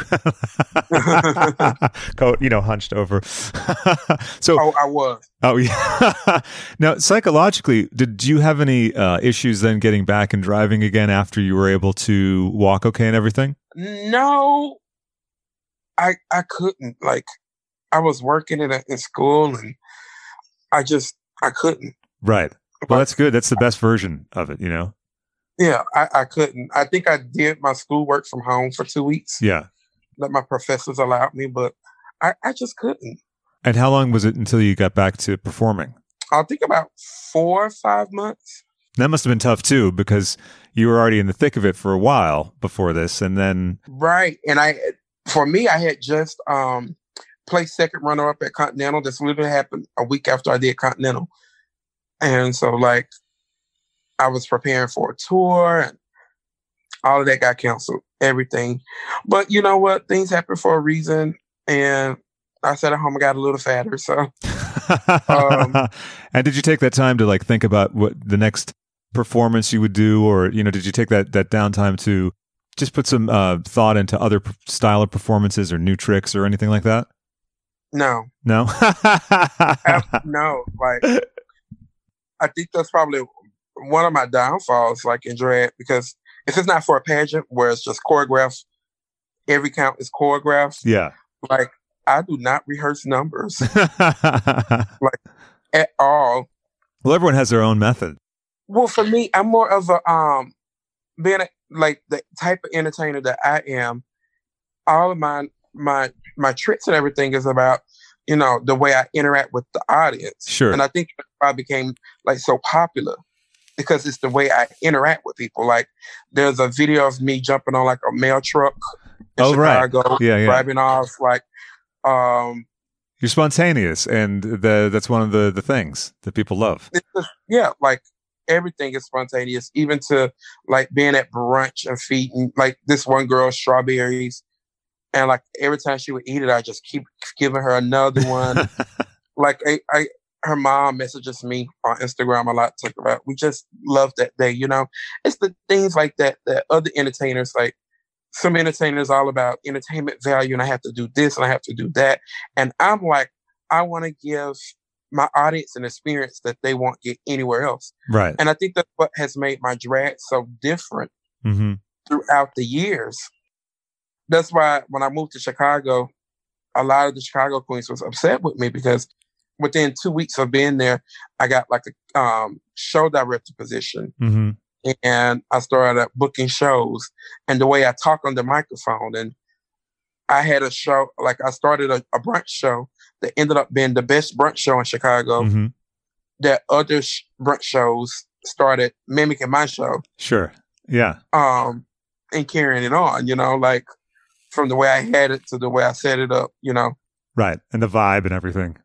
Yeah, because like Chicago didn't have brunch drag shows. Oh, really? Okay. Yeah. No, until I got there. Oh, wow. Well, they had Hamburger Mary's, but yeah, let's just say the Chicago Hamburger Mary's isn't of good quality. Oh, okay. It's only the Chicago Hamburger Mary's. Every Hamburger Mary's I went to, like coming to Hamburger Mary's and West Hollywood was phenomenal. Yeah, sure. The Long Beach one too. I only went to that one recently, and it's unbelievable. It's unbelievable, and it's huge. I think the Hamburger Mary's Chicago, the management is just poor, and what they look for in a queen is just poor. Okay, sure. So it's not up to the same standard. Yeah, I made the cast, and I was told that I wasn't Hamburger Mary's material. I wasn't what they was looking for after I made the cast, but the people were coming in the doors to see me, honey. Like, right. That's not it. And so I took my talents elsewhere, and yeah. It is a funny thing when, you know, like you're making it happen, but you're being told at the same time by those who supposedly know, or those who are supposedly experienced, that, well, your thing isn't really the thing that happens, but it's happening. So, you know, it's a funny thing. And then I imagine with a lot of that, you're just like, well, there's really no one who can tell me anything. Not that anyone can't give you advice or anything, but it's one of those things where it reminds you that, you know, in your pursuits, your artistic pursuits or whatever, really you're the only one that knows. You know, even trusted friends and associates can give you feedback and everything like that, and it's good to take that on. But at the end of the day, you have to decide. You really do, and you have to know what's marketable to you.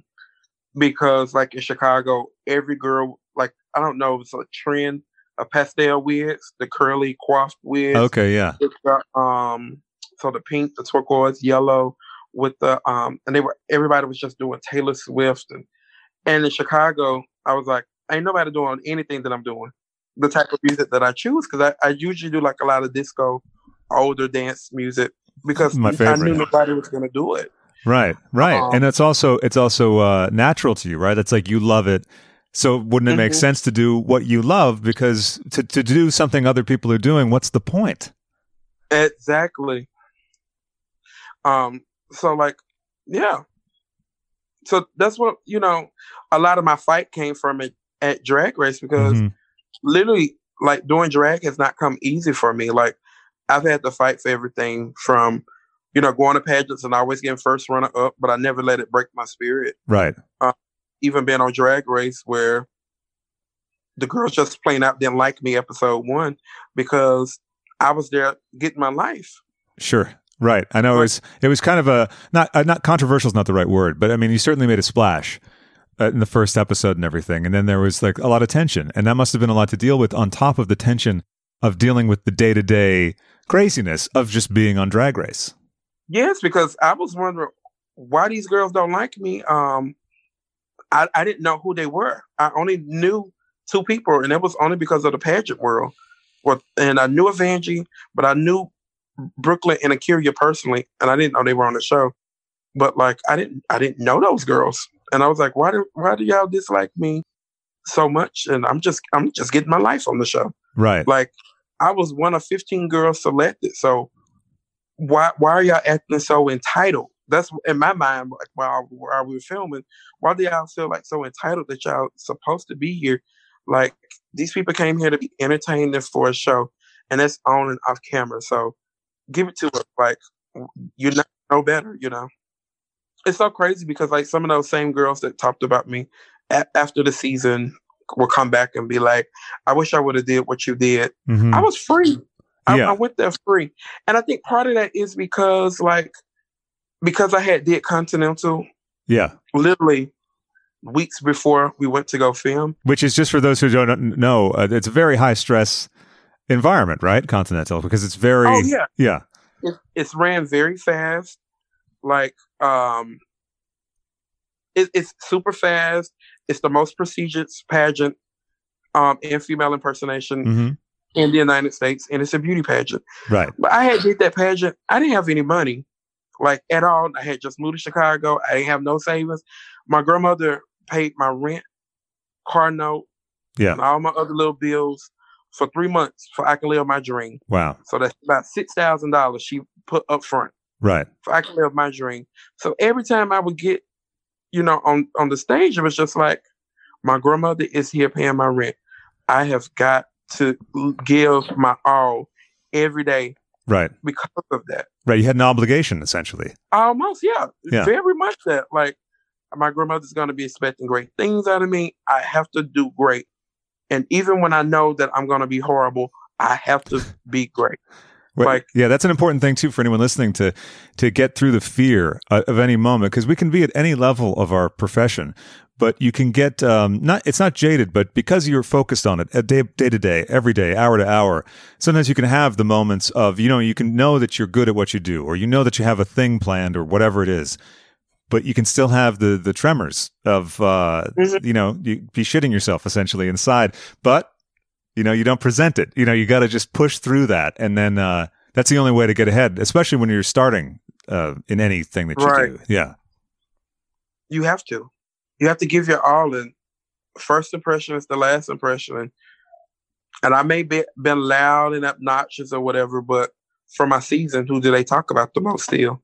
I may have one of the lowest followers, but I'm still the most talked about. And I'm very humbled and honored for that, Well, listen, people love you. I remember walking around DragCon. Towards the end of one of the days, I was near your snack shop. It was towards the end of the day, so some of the lines were lower around some of the booths, but yours was like firmly packed, because I was like, oh, maybe I'll go over and say hi. But it was jammed, and like people were just living for coming and talking to you, and you spent a lot of time with each person too, which was nice, because I was just hanging out nearby. So it's fun observing the interactions between everyone, and also everyone's different fan base is a little bit different. Mm-hmm. Katya and Trixie's line would be a little bit different than Violet's line, and all that stuff, and it was fun to see en masse. I made sure I gave everybody, like, because even like my staff was just like, you need to hurry up. Come on. We got this long line. We need to get it down. And I'm like, no, these people paid to... I didn't realize how expensive DragCon was. Right. I had never been to DragCon before. Mm-hmm. And my first time I have to present there. Yeah. And once I realized, like, these people pay like $100 a day just to get in. And then on top of that, you like, I only require you have to purchase 30 something, at least $30. Yeah. Come in and say hello. So once I realized that, I was just like, let me love on all these people and let me be appreciative of these people, because let's be honest, like, I have a lot of haters. And even with my haters, some of my haters have, like, in real life person, love me because of my meet and greets, because I want to spend the time with each person to let them know that you are loved. Yeah. I'm not at your house. I'm not your neighbor. Mm-hmm. And I may not be accessible to you 24 hours a day, but I want you to know that you are loved and that you are somebody. And I'm very grateful and humble that you decided to take the time to spend with me. So I'm sorry, like, 2 pictures and a hello and hug, it's just not going to cut it for me. No, exactly. Yeah. And that was my first DragCon too. And I was so overwhelmed by the love and positivity from people. And, when someone walks up to you especially it's your first time at this thing, you know, and then they're coming to your booth. It must be quite a head spinner. You know what I mean? Not that you're not used to people being fans, but in particular after dealing like with what you said, the haters. And I'm sure that, you know, it must have been kind of crazy to deal with the hate on Twitter. On Twitter, I just stopped getting on Twitter because it's a good plan. It's just like Reddit. Stay away from Reddit. Never go to Reddit. That's my feeling about Reddit. I've never been on Reddit. I didn't even know Reddit existed until the season started. I didn't know what it was. Yeah. I guess one of the bad things about me was before I went on the show, I guess I didn't think about perception or how the fandom interaction was. Sure. Although maybe it's a good thing, though, because you hear a lot of queens say, in retrospect, or if they go on All Stars, a lot of times they will say, you know, I kind of regret not being myself, you know, like the opposite of what you were doing. Like even remember Katya on season 7 was held up by anxiety things. And then on All Stars, she was really fully like, hello, you know what I mean? Mm-hmm. So like, that's why I hope I get a chance to go back to All Stars to, now that I know how it is, I just want to go back and just slay them. Yeah. And I want to be the silent kill because I need to prove 2 points that, you know, I am that sickening entertainer because on Drag Race, I was always in the top on most of all the challenges. Right. Until like very end when I started to get tired. Mm-hmm. And I need to like show them as well, like, you know what? At this point, y'all going to expect the entertainment from me. No, baby. He said over here in this corner and watch out. Right, and then keep them guessing because you know you're not doing the same thing you were before, and then it's what's she up to? Keep their minds wondering. So I always hope that I get on that. But you know, I recently unblocked 12,000 people on Instagram. Wow! Now, what prompted that? Because I had come to the realization throughout this entire experience that I held on. I carry a lot of pain. Okay, sure. From my season, these people hate me and not really understanding why. Yeah, because I was on the show for entertainment, and I gave you entertainment. Right. I was never malicious or cruel to anyone. Right. There was no plotting against and that kind of stuff. No. Yeah. Even to that one time where I didn't really accept Eva's apology and didn't talk to her. You know, people say that I was an Eva cold-hearted bitch, but I was like, that's kind of what's wrong with the gay community now. When you don't talk to someone, or if you, for your sanity, if you feel like you need to like move away from someone, why be fake and accept the apology and then have to go back? That was part of like, you know, Evie's and Vanjie's fight, you know? Yeah. They apologize and then start back fighting, apologize. And for me, I was just like, bump that. I'm in this competition. Don't talk to me. And I won't talk to you. You stay on your side. I stay on my side. We have to work together. We'll be cordial. Yeah. You know, like. Sure. It's a very mature way to deal with it because, you know, you're in a situation, you can't just avoid them totally, but you can put boundaries in place. Right. And I don't think that, I think the fandom is so young, they don't understand like that adult decision. Like right. Everything. They think because it's television, you just got to apologize or move on. No. Right. If I want to be in my feelings, I'm allowed to be in my feelings. Mm-hmm. That's why I love Roger Hare, because her feelings were her feelings. Yeah, unmistakably. For sure. Right. And so I decided, you know, for my sanity and to move on, because I've done a million interviews last year that came up that was saying that I never wanted to do All Stars. Never want to go back to All Stars. Mm-hmm.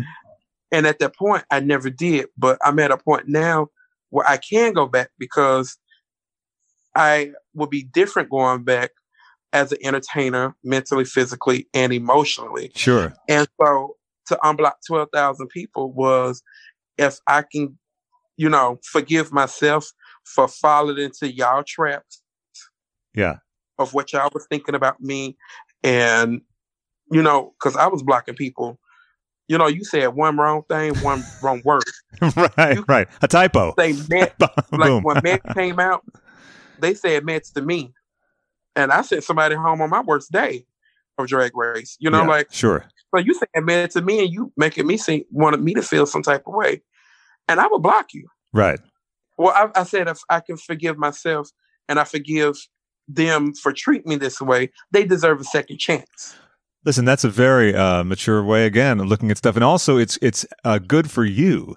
You know, that's a funny thing that we learn at some point, hopefully, all of us, that the people who have done us ill in the past, in any, gradation, because that's a comment, but some people have done terrible things to us.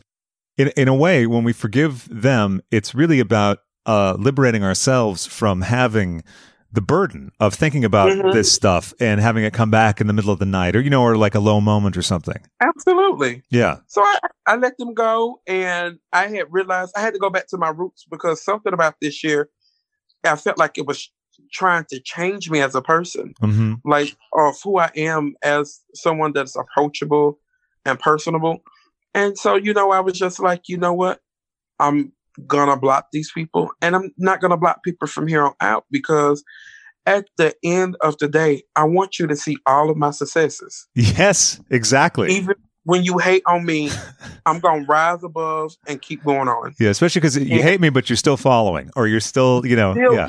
And I may not have the following numbers, but trust me, they are watching me, and they always figure it out. So I was like, let me go ahead and do that, and let me continue to get better at my craft, and you can just come watch me, come see me, and it'll be your problem. Right. And say negative comments if you want, because you're still so wrapped up in what I'm doing that you're taking the time, that always blows my mind, the negative comments, because it's like, if I don't want to look at something, or I hate something or whatever, I might bitch about it to my friends or something and be like, did you see that? But like, to actually go on the person's page, that's a lot of energy expended.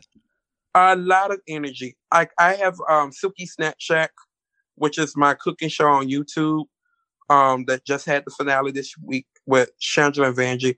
And I have people that go on every week, the same people that go on and say negative comments. And I go back in the comments, and I write in the comments, thank you for your view. Yeah. I understand that, anything that I do, you're always going to come. Same thing with my makeup tutorials. Her makeup is so sloppy. Her makeup is so this. Her makeup is so that. And I'm just like, is it? Right. Because this is what you say every video. Yeah, exactly. Yeah, it's like a weird applause. You're just like, well, you're a loyal fan, aren't you? You can't get enough of it. They really are. And I realized that with the Cosmo Queens videos with my makeup, because I did a second Cosmo Queen video makeup tutorial, and I was just like, I'm going to make sure everything is perfect. Had a second person there to even touch up my makeup. And everything on that video, except one thing that I noticed, was perfect, but I went back and fixed it. Yeah. The one thing but I'm surprised it made the editing cut. But I went back, and I still got all these people hating this, that, and the other. Your makeup is terrible. You're this, you're that. And I'm just like, oh, child, please. Right. At this point, you are a realized hater. And I went in the comments and I said, thank you, Cosmo Queen, for selecting my talent once again. Right. Because you could have chose anybody, but you reached back out to me. Right. And, thank you for noticing good talent and wanting good talent. I was like, I may not ever be a fan favorite, but these people are always going to boost my views, my shares, and my comments for their hate towards me. Right. And I love it because it keeps me relevant. Yeah. And if you go look at that comment has like thousands of likes, because it's a hard truth. Like, yeah, and it's also a way of taking essentially what is at base level a negative and turning it into a positive, which a lot we have to do a lot in life. There's a lot of situations that are maybe not even defined as negative or positive, and we have to just say we decide. All right, you know what? This is a good thing. Absolutely. So I'm doing well. I'm truly blessed, humbled by this experience, and like I tell a lot of the people, child, go get you a career. Matter of fact, get two, because I got two. I could always go back to teaching or recruiting if you wanted to. Because also you have clearly a very clear idea of what people should do or how people should better themselves and their situation. Even the guy that drove into you You were like, think about what you're doing here. You're screwing up your life. You should really get into a solid profession. So you seem to have a very comprehensive sort of long view of things. Absolutely. And I think like being on the show and watching it air took that away from me. Really? What happened? What was that feeling like? That's one of the reasons why I said I had to apologize to myself, because I started to feed into what people were saying and thinking about me. Oh, sure. Yeah, taking it on as if they know something. Right. I began to take it personal. Mm-hmm. Right, right. And I don't understand. I know why I started to take it personal. It was episode 8, Snatch Game. Right. I clearly won Snatch Game. And any girl on that set could tell you, because they all knew it. Yeah. After we Snatch Game, they didn't put half of the funny things that I said. Okay. Snatch Game was so crazy, and the girls were so boring. That now Brooke wasn't boring. that RuPaul would look to me. I would do commentary after every girl. That's how crazy it was. Sure. Like after every girl would speak, I would do my own little thing, and RuPaul would let me because I was the only thing funny. I roasted and toasted Nina West, who sat next to me. And after that week, I remember being at a Roscoe's viewing party. It was like the panel was trying to uplift Nina, and I know why they were doing it. I know exactly why they were doing it, and it's okay for the reason why they did it. And that would be? Nina was the most confident filming, like at all, and we all supported her like emotionally, and because she was not confident. We like built Nina all the time. Yeah, and they was uplifting Nina, but in the same way, because how the fandom had been, you're uplifting her, and the fandom is taking it.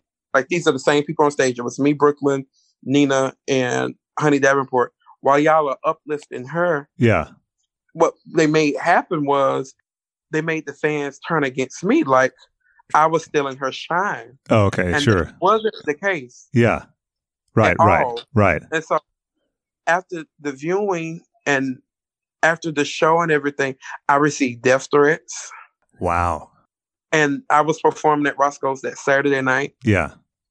And I received death threats, and they were like, "We're coming to Roscoe's and we're going to kill you." And I had just won the mini challenge and main challenge. Right. And so at that point, I was like, what are they seeing that I'm not seeing? Because I had lived this experience, and I never robbed Nina. I was like, what are y'all seeing that I'm not seeing about myself? Okay, like, sure. It became very much that. Yeah. Like, to where... And then I had already knew before the filming, this lip sync that when I send Nina home, it's going to be a horrible lip sync. I don't know why I stayed that day, because I had checked out. Oh, okay. Yeah. By the time we went to Untucked, I completely checked out. Brooklyn had said something that truly hurt my feelings and had me crying. And I had never cried on the show. Sure. Like all my real emotions, I waited till I got to my hotel room because y'all wasn't gonna take me for weakness. And then the girls came back, and they were basically trying to fight me the entire time. Really? Yeah. So a lot of this was never shown like on the actual episode. So by the time we got to the lip sync, I knew I was gonna have to lip sync. I had checked out. Yeah. Well, I mean, and that's at the point in the competition too, where the day-to-day stress, it just builds up and builds up and builds up. And sometimes eventually it's just like, you just can't anymore, right? You go somewhere else.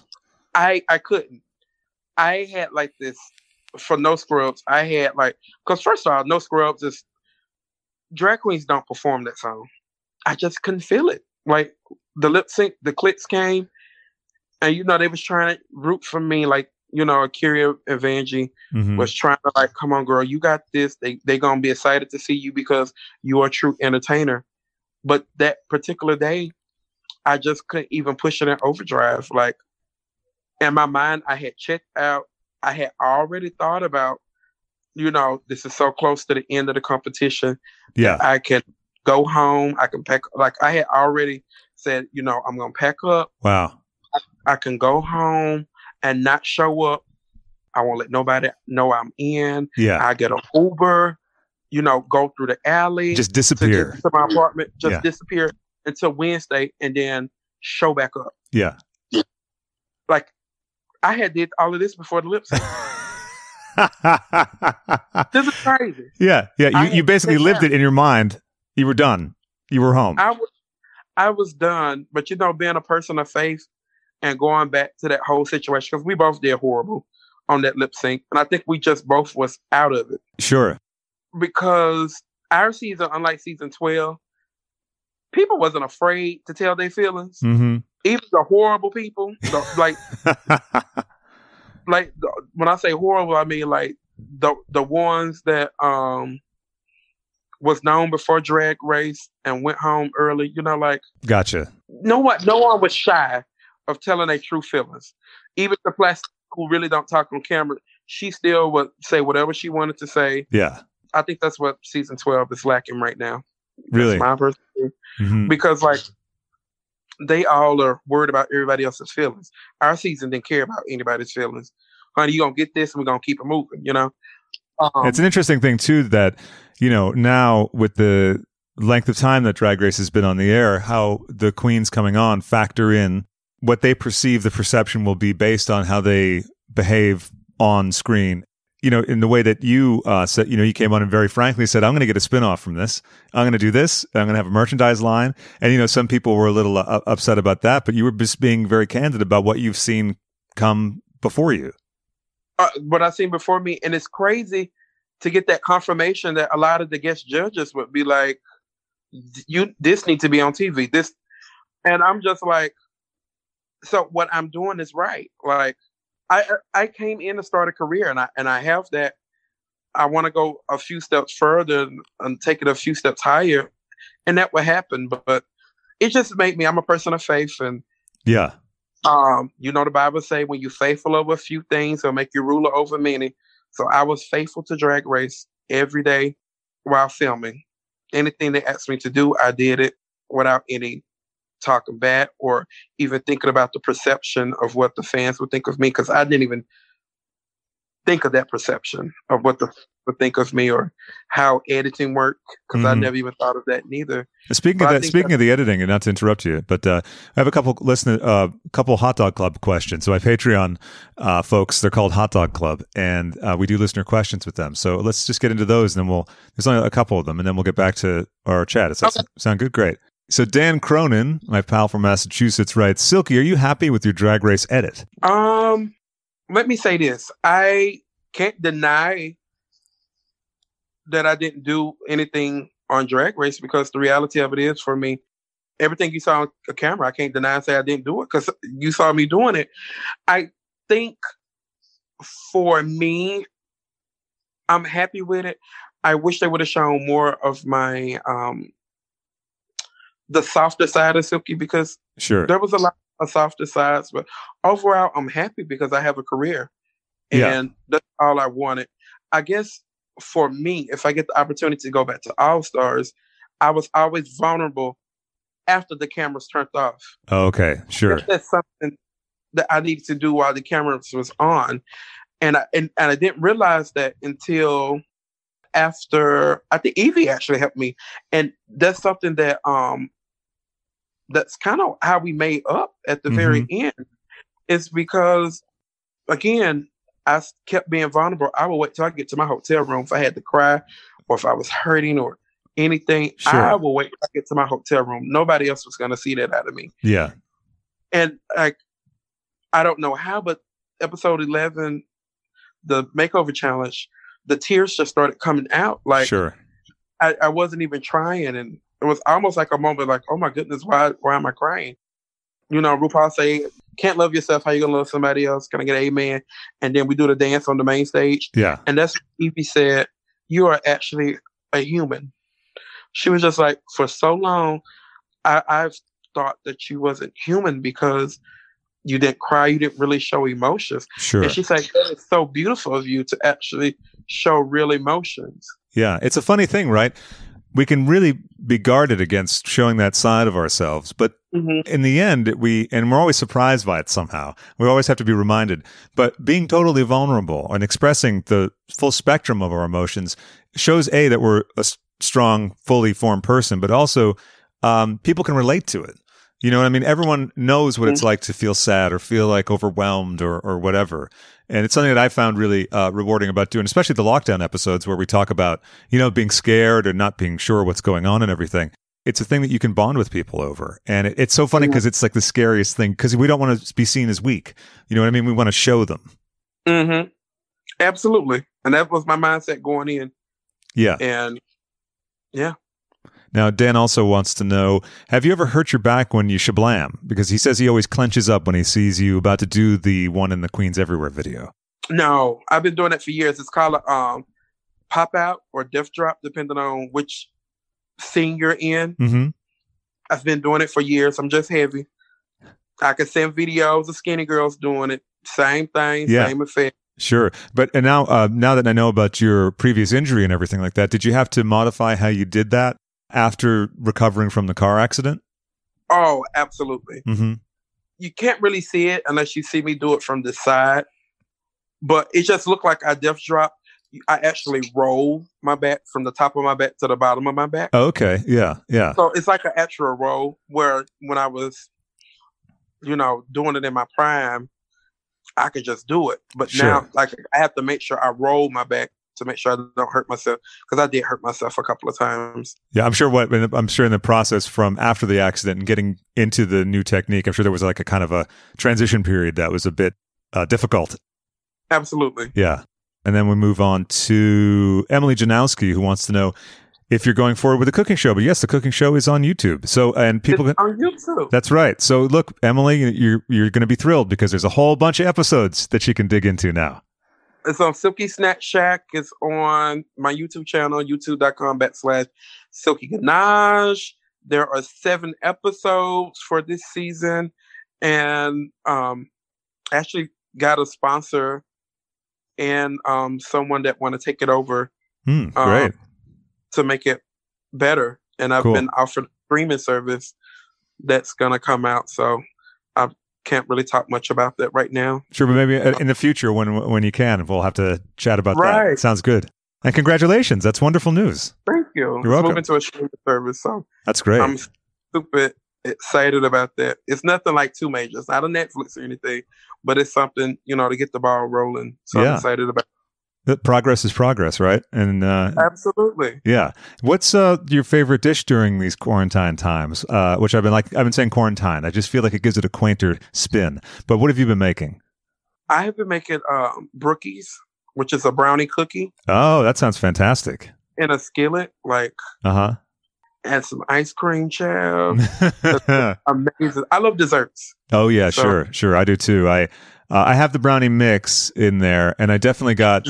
They were out of mini eggs. I was trying to get them through all the sources. Amazon Fresh, which is like maybe that'll come, maybe it won't, and Instacart, and they were all out of mini eggs at all the places. Which is funny because normally there's an overflow of them, so you can get them the day after Easter with a discount. But I think in these times, people are just like, give me all the candy. So I got these like Hershey eggs that are like not as good, but they do the trick. So that I've been that, and the other comfort food thing is some queso, and I got a case of unsalted blue corn chips because I couldn't find them at the stores, so I just ordered on Amazon. Not the case to make sure you don't run out. What else besides the dessert? What else have you been making during this time, like on a regular basis? Postmates. I love that recipe. That's a fabulous recipe. Yeah, and it's so shameful because a harsh reality for me is I won this $1,000 Postmates gift card. Yeah. On Drag Race. Right. I completely forgot about it, was going through my email, and then saw it. And I still have about $400 left on it. So perfect timing, really. It really was I always said I was going to keep it for like a rainy day, and no better time than right now. No, it's not going to be rainier than this for a while, I think. Yeah. Right. Yeah. No, that's great. So where are your go-to places? Because I find with myself, I always, I'm not Postmating as much now, but it's actually good that you're doing that too, because it helps keep places in business during this crazy time, especially when a lot of us, even though it's safe to eat takeout food, are, understandably afraid of anything coming in from outside. So where do you like to get from? I'm not. And, to be honest, I have a bucket of ones from my last show at the front door. Yeah. Because everybody's going to get tipped $8 to $10. So, yeah. Just for coming. Sure. And I do a cash for, in case you want to not have the government tracing you. Yeah.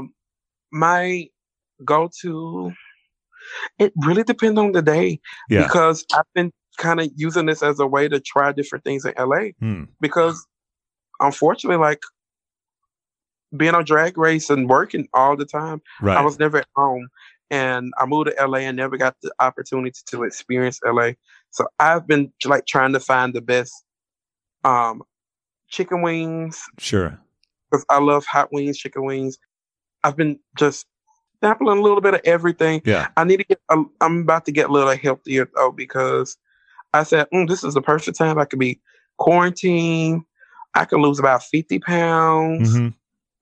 Get back into my back bend, because honey, by the time I get to All Stars, we're gonna have maybe I was like, I'm thinking to myself, I don't know where she lands in the competition, but you got Widow Von Du, and I was like, that's the way I used to dance when I was about 60 pounds lighter. Sure. I was like, maybe I need to get a light, because they're gonna end up trying to put us two black girls against each other.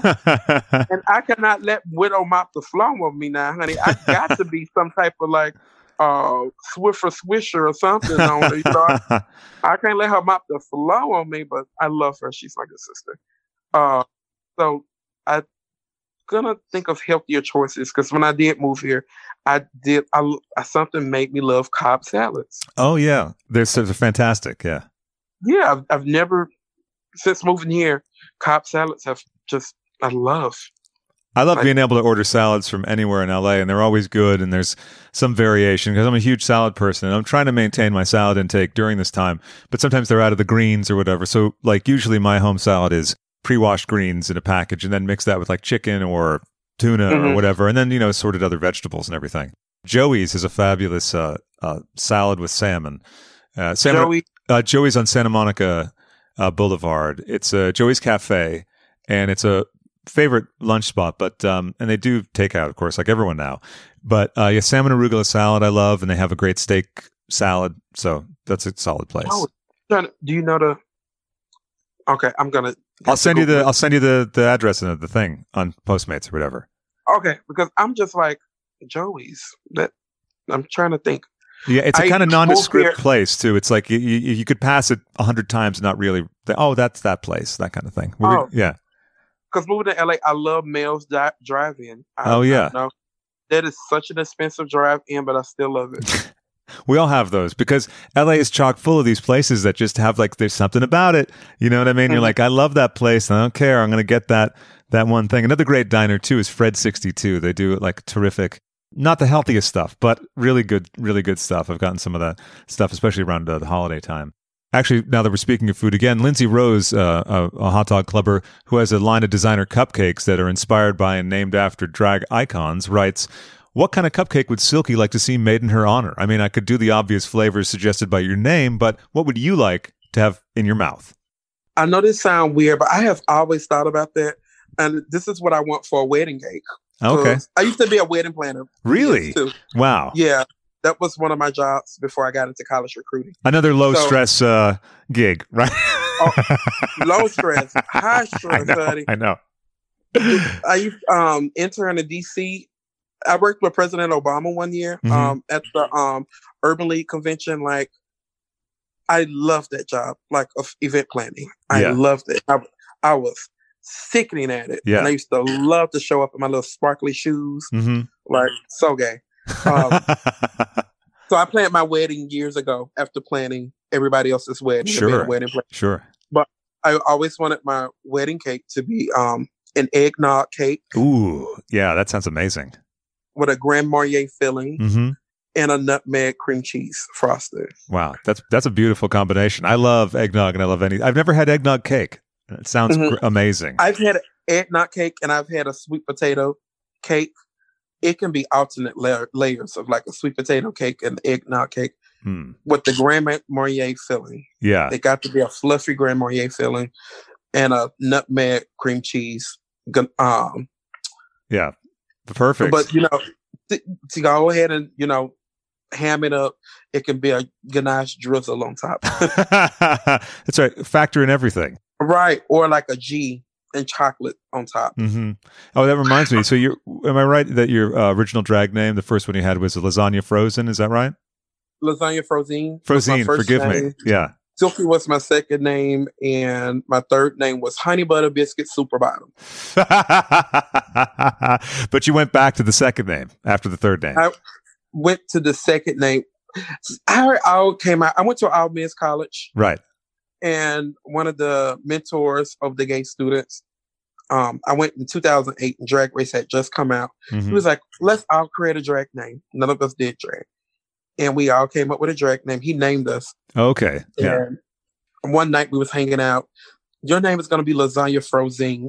The running joke was I was from Moss Point, Mississippi, and he was from Laurel, Mississippi, which was not too far. So we always was trying to talk about who was the countryest. And so Lasagna Frozine became my name because he was like, you're just country. You down from them swamps, you're country. And that was like our running joke. But then he later said, Silky, because you're very classy, but a little taste of ghetto. And then I watched Food Network. Yeah. And it was Silky Nutmeg. Somebody said Silky Ganache, and that's how I got Silky Ganache. Mm-hmm. But Honey Butter Biscuit Super Bottom was like... It's like a superhero, by the way. Right. We was going to be the House of Super Bottoms. Oh, okay. Terrific. But yeah. the shade was nobody in the house was a bottom. You don't want to be deceptive in your advertising. So. Right. And like Church's Chicken had the Honey Butter Biscuit. And I used to love those. So it was like Honey Butter Biscuit Super Bottom. Like everybody had a different name. But ultimately, I performed as Silky. I changed my name from Silky to Lasagna one time, and I was going to keep that name, but I was just like, if I want somebody to take me seriously, I have to go back to Silky. Sure. Yeah, it is a funny thing about names. It's a very delicate balance. It's a very like a razor thin fence, really. Right. You mentioned the disco and stuff. What are some of the songs that you found to be your early staples? I used to do a lot of Fantasia Barrino and Rihanna.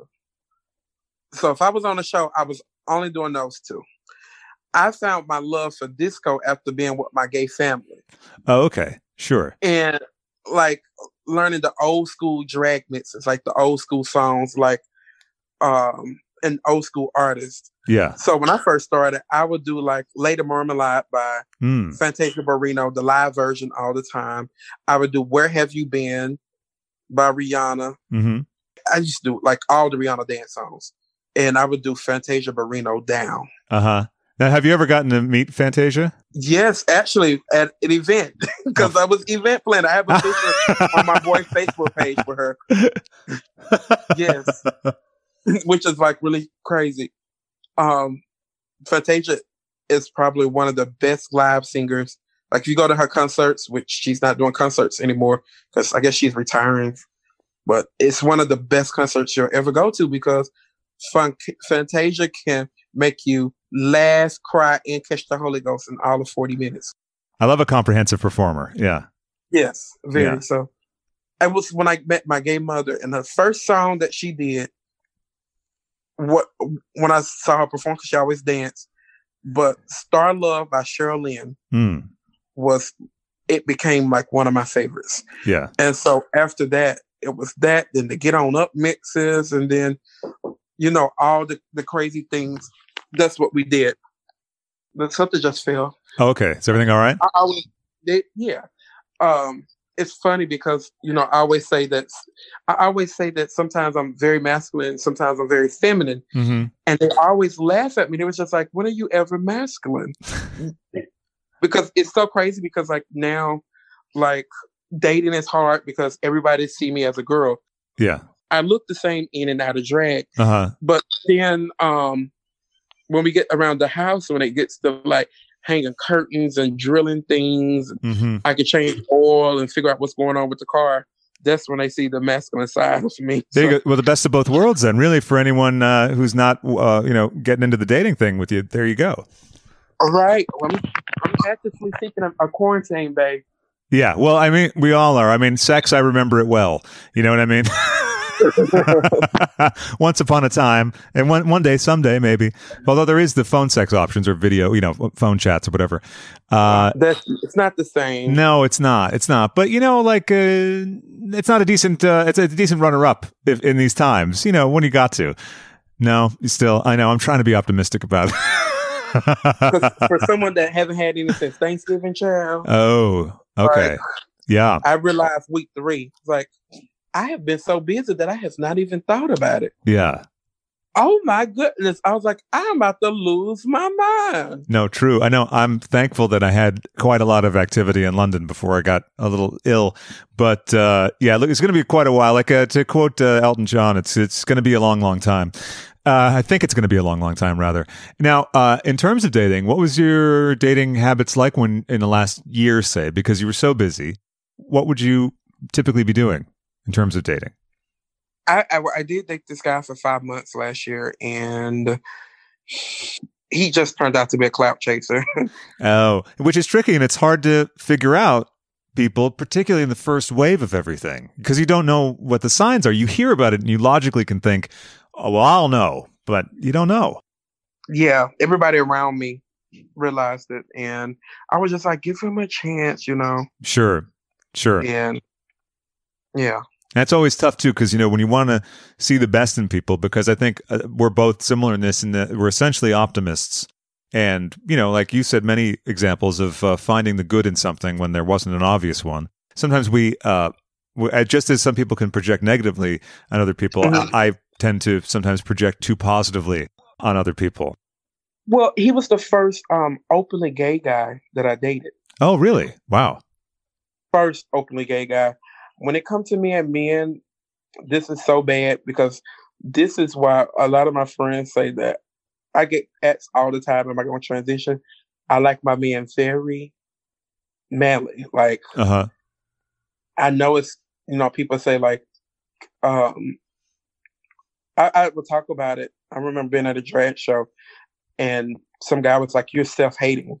And I was like, I'm not self-hating. It was just like, just the type of men I like. I like them very masculine. I prefer you not to know anything about Drag Race. Oh. I dated for a very long time back in my day, like straight guys that was coming to terms with like their sexuality. And yeah, like, I don't know why, but it was just always my thing. Like, when were you openly gay? This is so crazy, because just last night I was on a Facebook Messenger with my mom and 2 brothers, and Vanju is here, and we was talking about it, and everybody knew that I was gay growing up. Like, it's me. My family even said it, like, what you saw on TV is what we've been dealing with for years. So, sometimes they get annoying, but we still love, Sure, yeah. So I felt personally, what's understood needs no explanation. Yeah, I was saying that I'm a little sweet. Like, yeah, I was. It wasn't until like I graduated college when my grandmother wanted me to officially like say it. That I actually said it, and I said with no hesitation, yeah, I like men. I'm gay. And I think it was shocking to them, because at that time, because it was just like, oh my goodness, and like, you done finally admitted this? Like, what? Because they already knew, but yet for some reason to have it actually said, it changes things in a strange way somehow. Right. I think it's almost like they thought I was in denial. And then when I finally said it, they became in denial. Like, and yeah. Like, things got better throughout the years. My mom was one, it was kind of hard for her at first. And because my mom would then, like, once in her spirit that she realized that it was okay, that's when she began to talk about it. Then my mom started saying things about when I was a kid. She would remember the first time she let me go to the store to pick out my own shoes, that I wanted these white go-go boots. Yeah. And she was knew that I was going to be gay then. Uh-huh. You know, like, but I guess, I don't know. I guess they didn't, I don't know. And once you're not discussing it, it's easier to not discuss it. Right. All this stuff, too, is dependent on the family dynamic and everything. Clearly a very loving family, but, you know, you alluded to being very religious, and so clearly I imagine your family's very religious. So that has an impact as well. A huge impact. Like, even I was a minister of music Mm-hmm. for 5 years, from 2008 to 2013, 2014, around that area.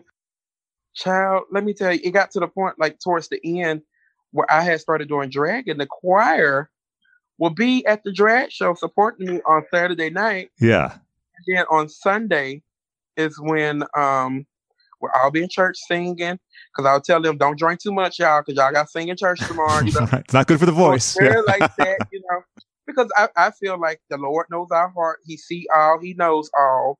So, you know, I ain't about to hide that I drink, you know, as a, you know, minister of music. Yeah. Even if I became a minister, I'm not going to limit myself to not enjoying a good cocktail, because the Lord turned water into wine. Right. The sin is not in drinking. The sin is getting belligerently drunk. That's right. That's So, right. My term at that church ended shortly afterwards, when I guess everybody in the church knew I was gay, but the pastor and his wife. Mm-hmm. And that's because they were horrible. There was a horrible pastor and first lady, because they really didn't interact with people. Oh, okay. They, yeah. you know, it's like they treated it like a job. Yeah, sure. Once, you know, they found out that I was gay, that's when all the problems started to come in. Like, you gay and you this, that, and the other. So I was condemned in church. So I was like, okay. And I said, I'm glad that I came from a family that knows and loves God, because I had told them right there in front of the church, Mm-hmm. on my last time being there, I said, until you do right by me, I took it back Color Purple style. I said, until you do right by me, everything in this church will fail. Yeah. And literally 6 months later, the city took the church to create a bigger fire department, because the fire department was listed. And still to this day, they don't have a church. Wow. They have like church in this dance studio. Mm-hmm. Well, God moves in mysterious ways, doesn't he? Yeah. And this is, mind you, this is Indiana. This Yeah. is not Mississippi. So this is not like my family. I Sure. had took that position in Indiana, like while I was in college. Yeah. After I graduated. Sure. And it's not every church. I can guarantee you that it's not every church. I had left my home church when I was in high school and went to another church because it was rumored that the pastor was gay. Mm-hmm. And so I went there because it made me feel more comfortable, because I'm a person of faith. And I always wanted to keep my faith, because, you know, that's something that no one can take away from you. It's your faith, you know. Right, exactly. They can condemn you. Yeah. And you can just tell them, like I tell people all the time, you know, while you saying I'm going to hell, I make sure to hold the seat next to me. So we can chat about this later. Yeah. Yeah, because ain't no sin greater than any sin. So, you know, if I'm sinning, you sinning too. You just sin with me. So we both going to hell. You know, we'll be there. And also, no one's free of sin. I can't remember what's the quote from the Bible, like, he who's free from sin cast the first stone, or something like that. Yes, I just wrote that. It's in the book of Mark. Oh, okay. Yeah. Mark 7:1, I think, or 7:13. Let him with sin cast the first stone. Yeah. I think. But the principle that I mean, you can't. It's pretty faultless. One of the things that really disturbed me about Trump's speech the other night. I mean, it's hard to pick just one, but he said we've done. It's like a greatest hits package, right? He's like, we've done everything right, and that alone, that, you know, it speaks to that side of thing of people being feeling they're without sin.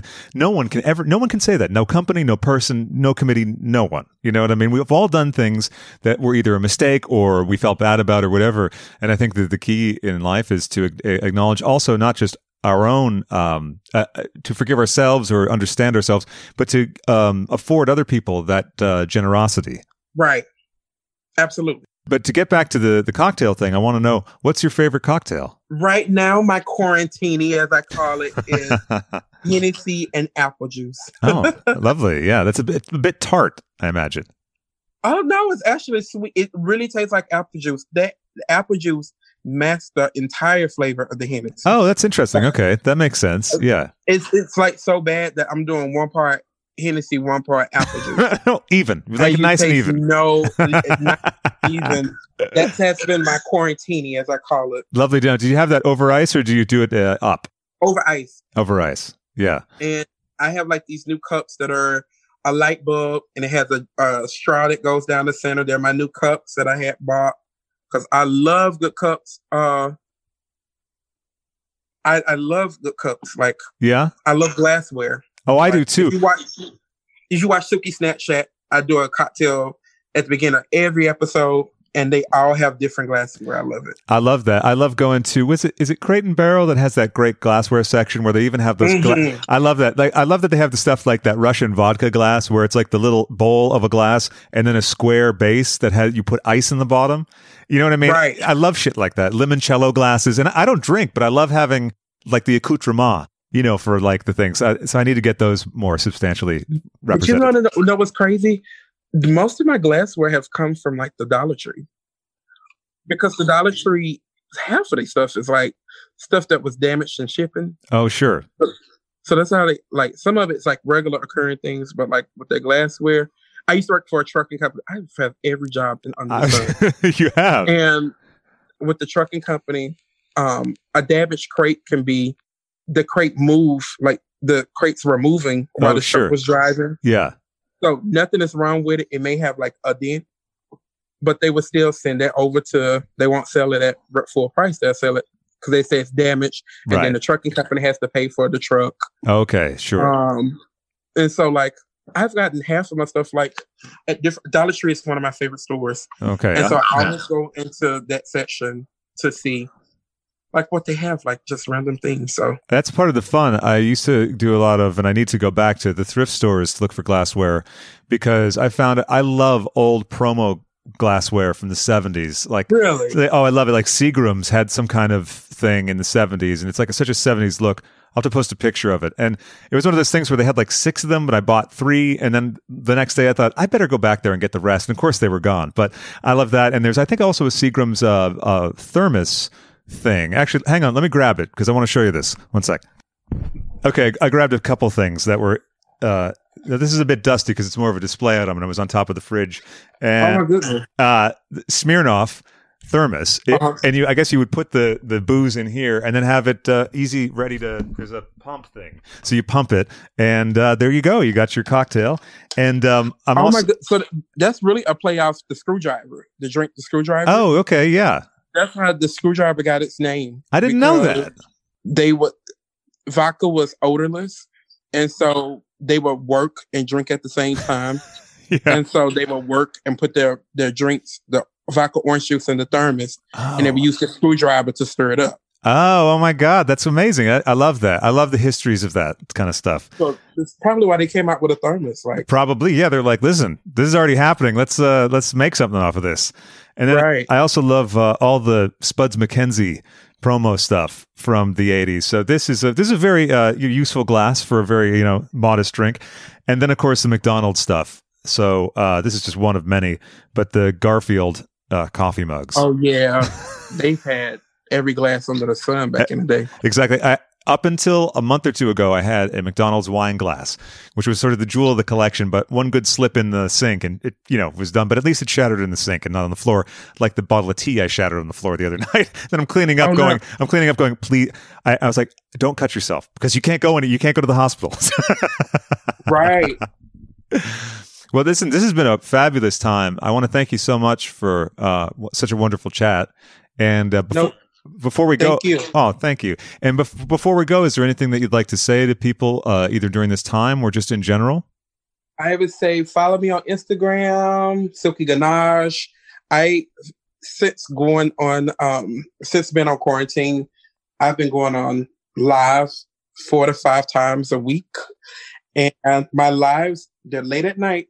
So I'm sorry, they are late at night. After we've been cocktailed. Listen, you want good stuff, you got to stay up late. That's just how it is. You got to stay up late. And everybody's sleep is off anyway, because I know mine is. Right. We go live and we try to find me a man. Oh, okay. And so you go on, you have to be 19 or older. Mm-hmm. We'll add you to the live. You tell how old you are, where you from, and you have 20 seconds to impress. And honey, trust me, these are the lives that you want to look at because these guys, I never realized like how many people love me, like, and even want to like on a dating level. Yeah, and it's so hilarious to me because like they get on there and they want to show their abs. Some of them twerk. Oh. It's just it's almost like a talent show. Oh, it's perfect and saucy, which is what we need during these times. You know what I mean? Right. So it's extra like gag worthy. So before we go, is there any movie that you watched recently that you enjoyed? I watched last night for the first time Breakout. Oh, I don't think I've seen that. It's on Netflix right now. No, Outbreak. Okay, gotcha. Okay, yeah. Sorry. No, not at all. I haven't watched it, or I think I maybe saw it years ago. But when you're like, do I want to watch that right now? Maybe not. Maybe in a week. I watched it last night, and I must say, like, that movie gave me my life because, like, it just makes you laugh. Like, yeah. I guess that's the good thing about being in the entertainment business. Like, well, I've learned not to take anything too seriously, and watching that movie helped me not and make me laugh because, you know, like the start of that virus was like a monkey, and you know they were saying that the virus started from a bat. Yeah. So I was like, now you got to go find the original bat because in the movie you got to go. They had to find the original monkey that it came from. Okay. To get the vaccine. Yeah. So I'm like, do y'all got to find the original bat? Like, didn't the guy eat the bat? How are we going to find the bat? Yeah. Exactly. Because the monkey was still alive. Like, yeah. I was like, when they eat, okay. I don't know. Yeah. I'm confused. It's actually funny because like, I was avoiding the movie, but in a weird way, when we watch stuff that's kind of on the nose in terms of it's apocalyptic or whatever, it's a strange release because it's like a horror film, you know? Like we get a release out of that because we're going through an emotion, but we know it's not real, but we can buy into it and sort of feel it and get out through the other side. Absolutely. Well, we'll check back in about movies, and I hope you have a lovely rest of your day. And thank you. Yeah, thank you, and we'll talk to you soon. Thank you, everybody, for loving and supporting me. I'll do the same to you. Fantastic. Can't think of a better note to close on. Oh, thank you.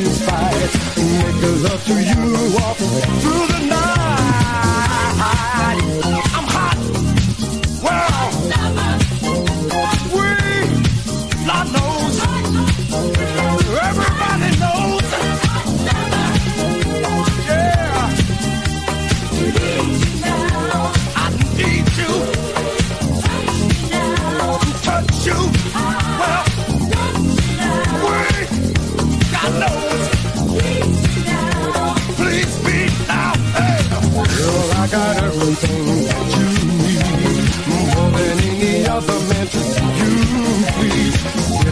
to me just one night. I promise you the best time of your life. Well, I'm hot tonight. Well,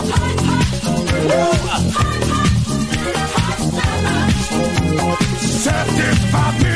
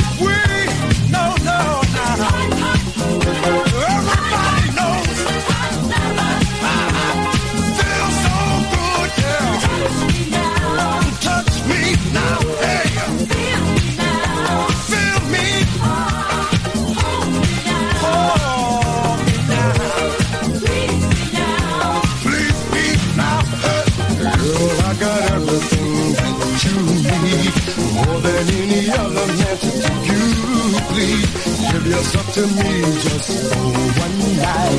I promise you the best time of your life. I'm hot. Oh, no, everybody knows.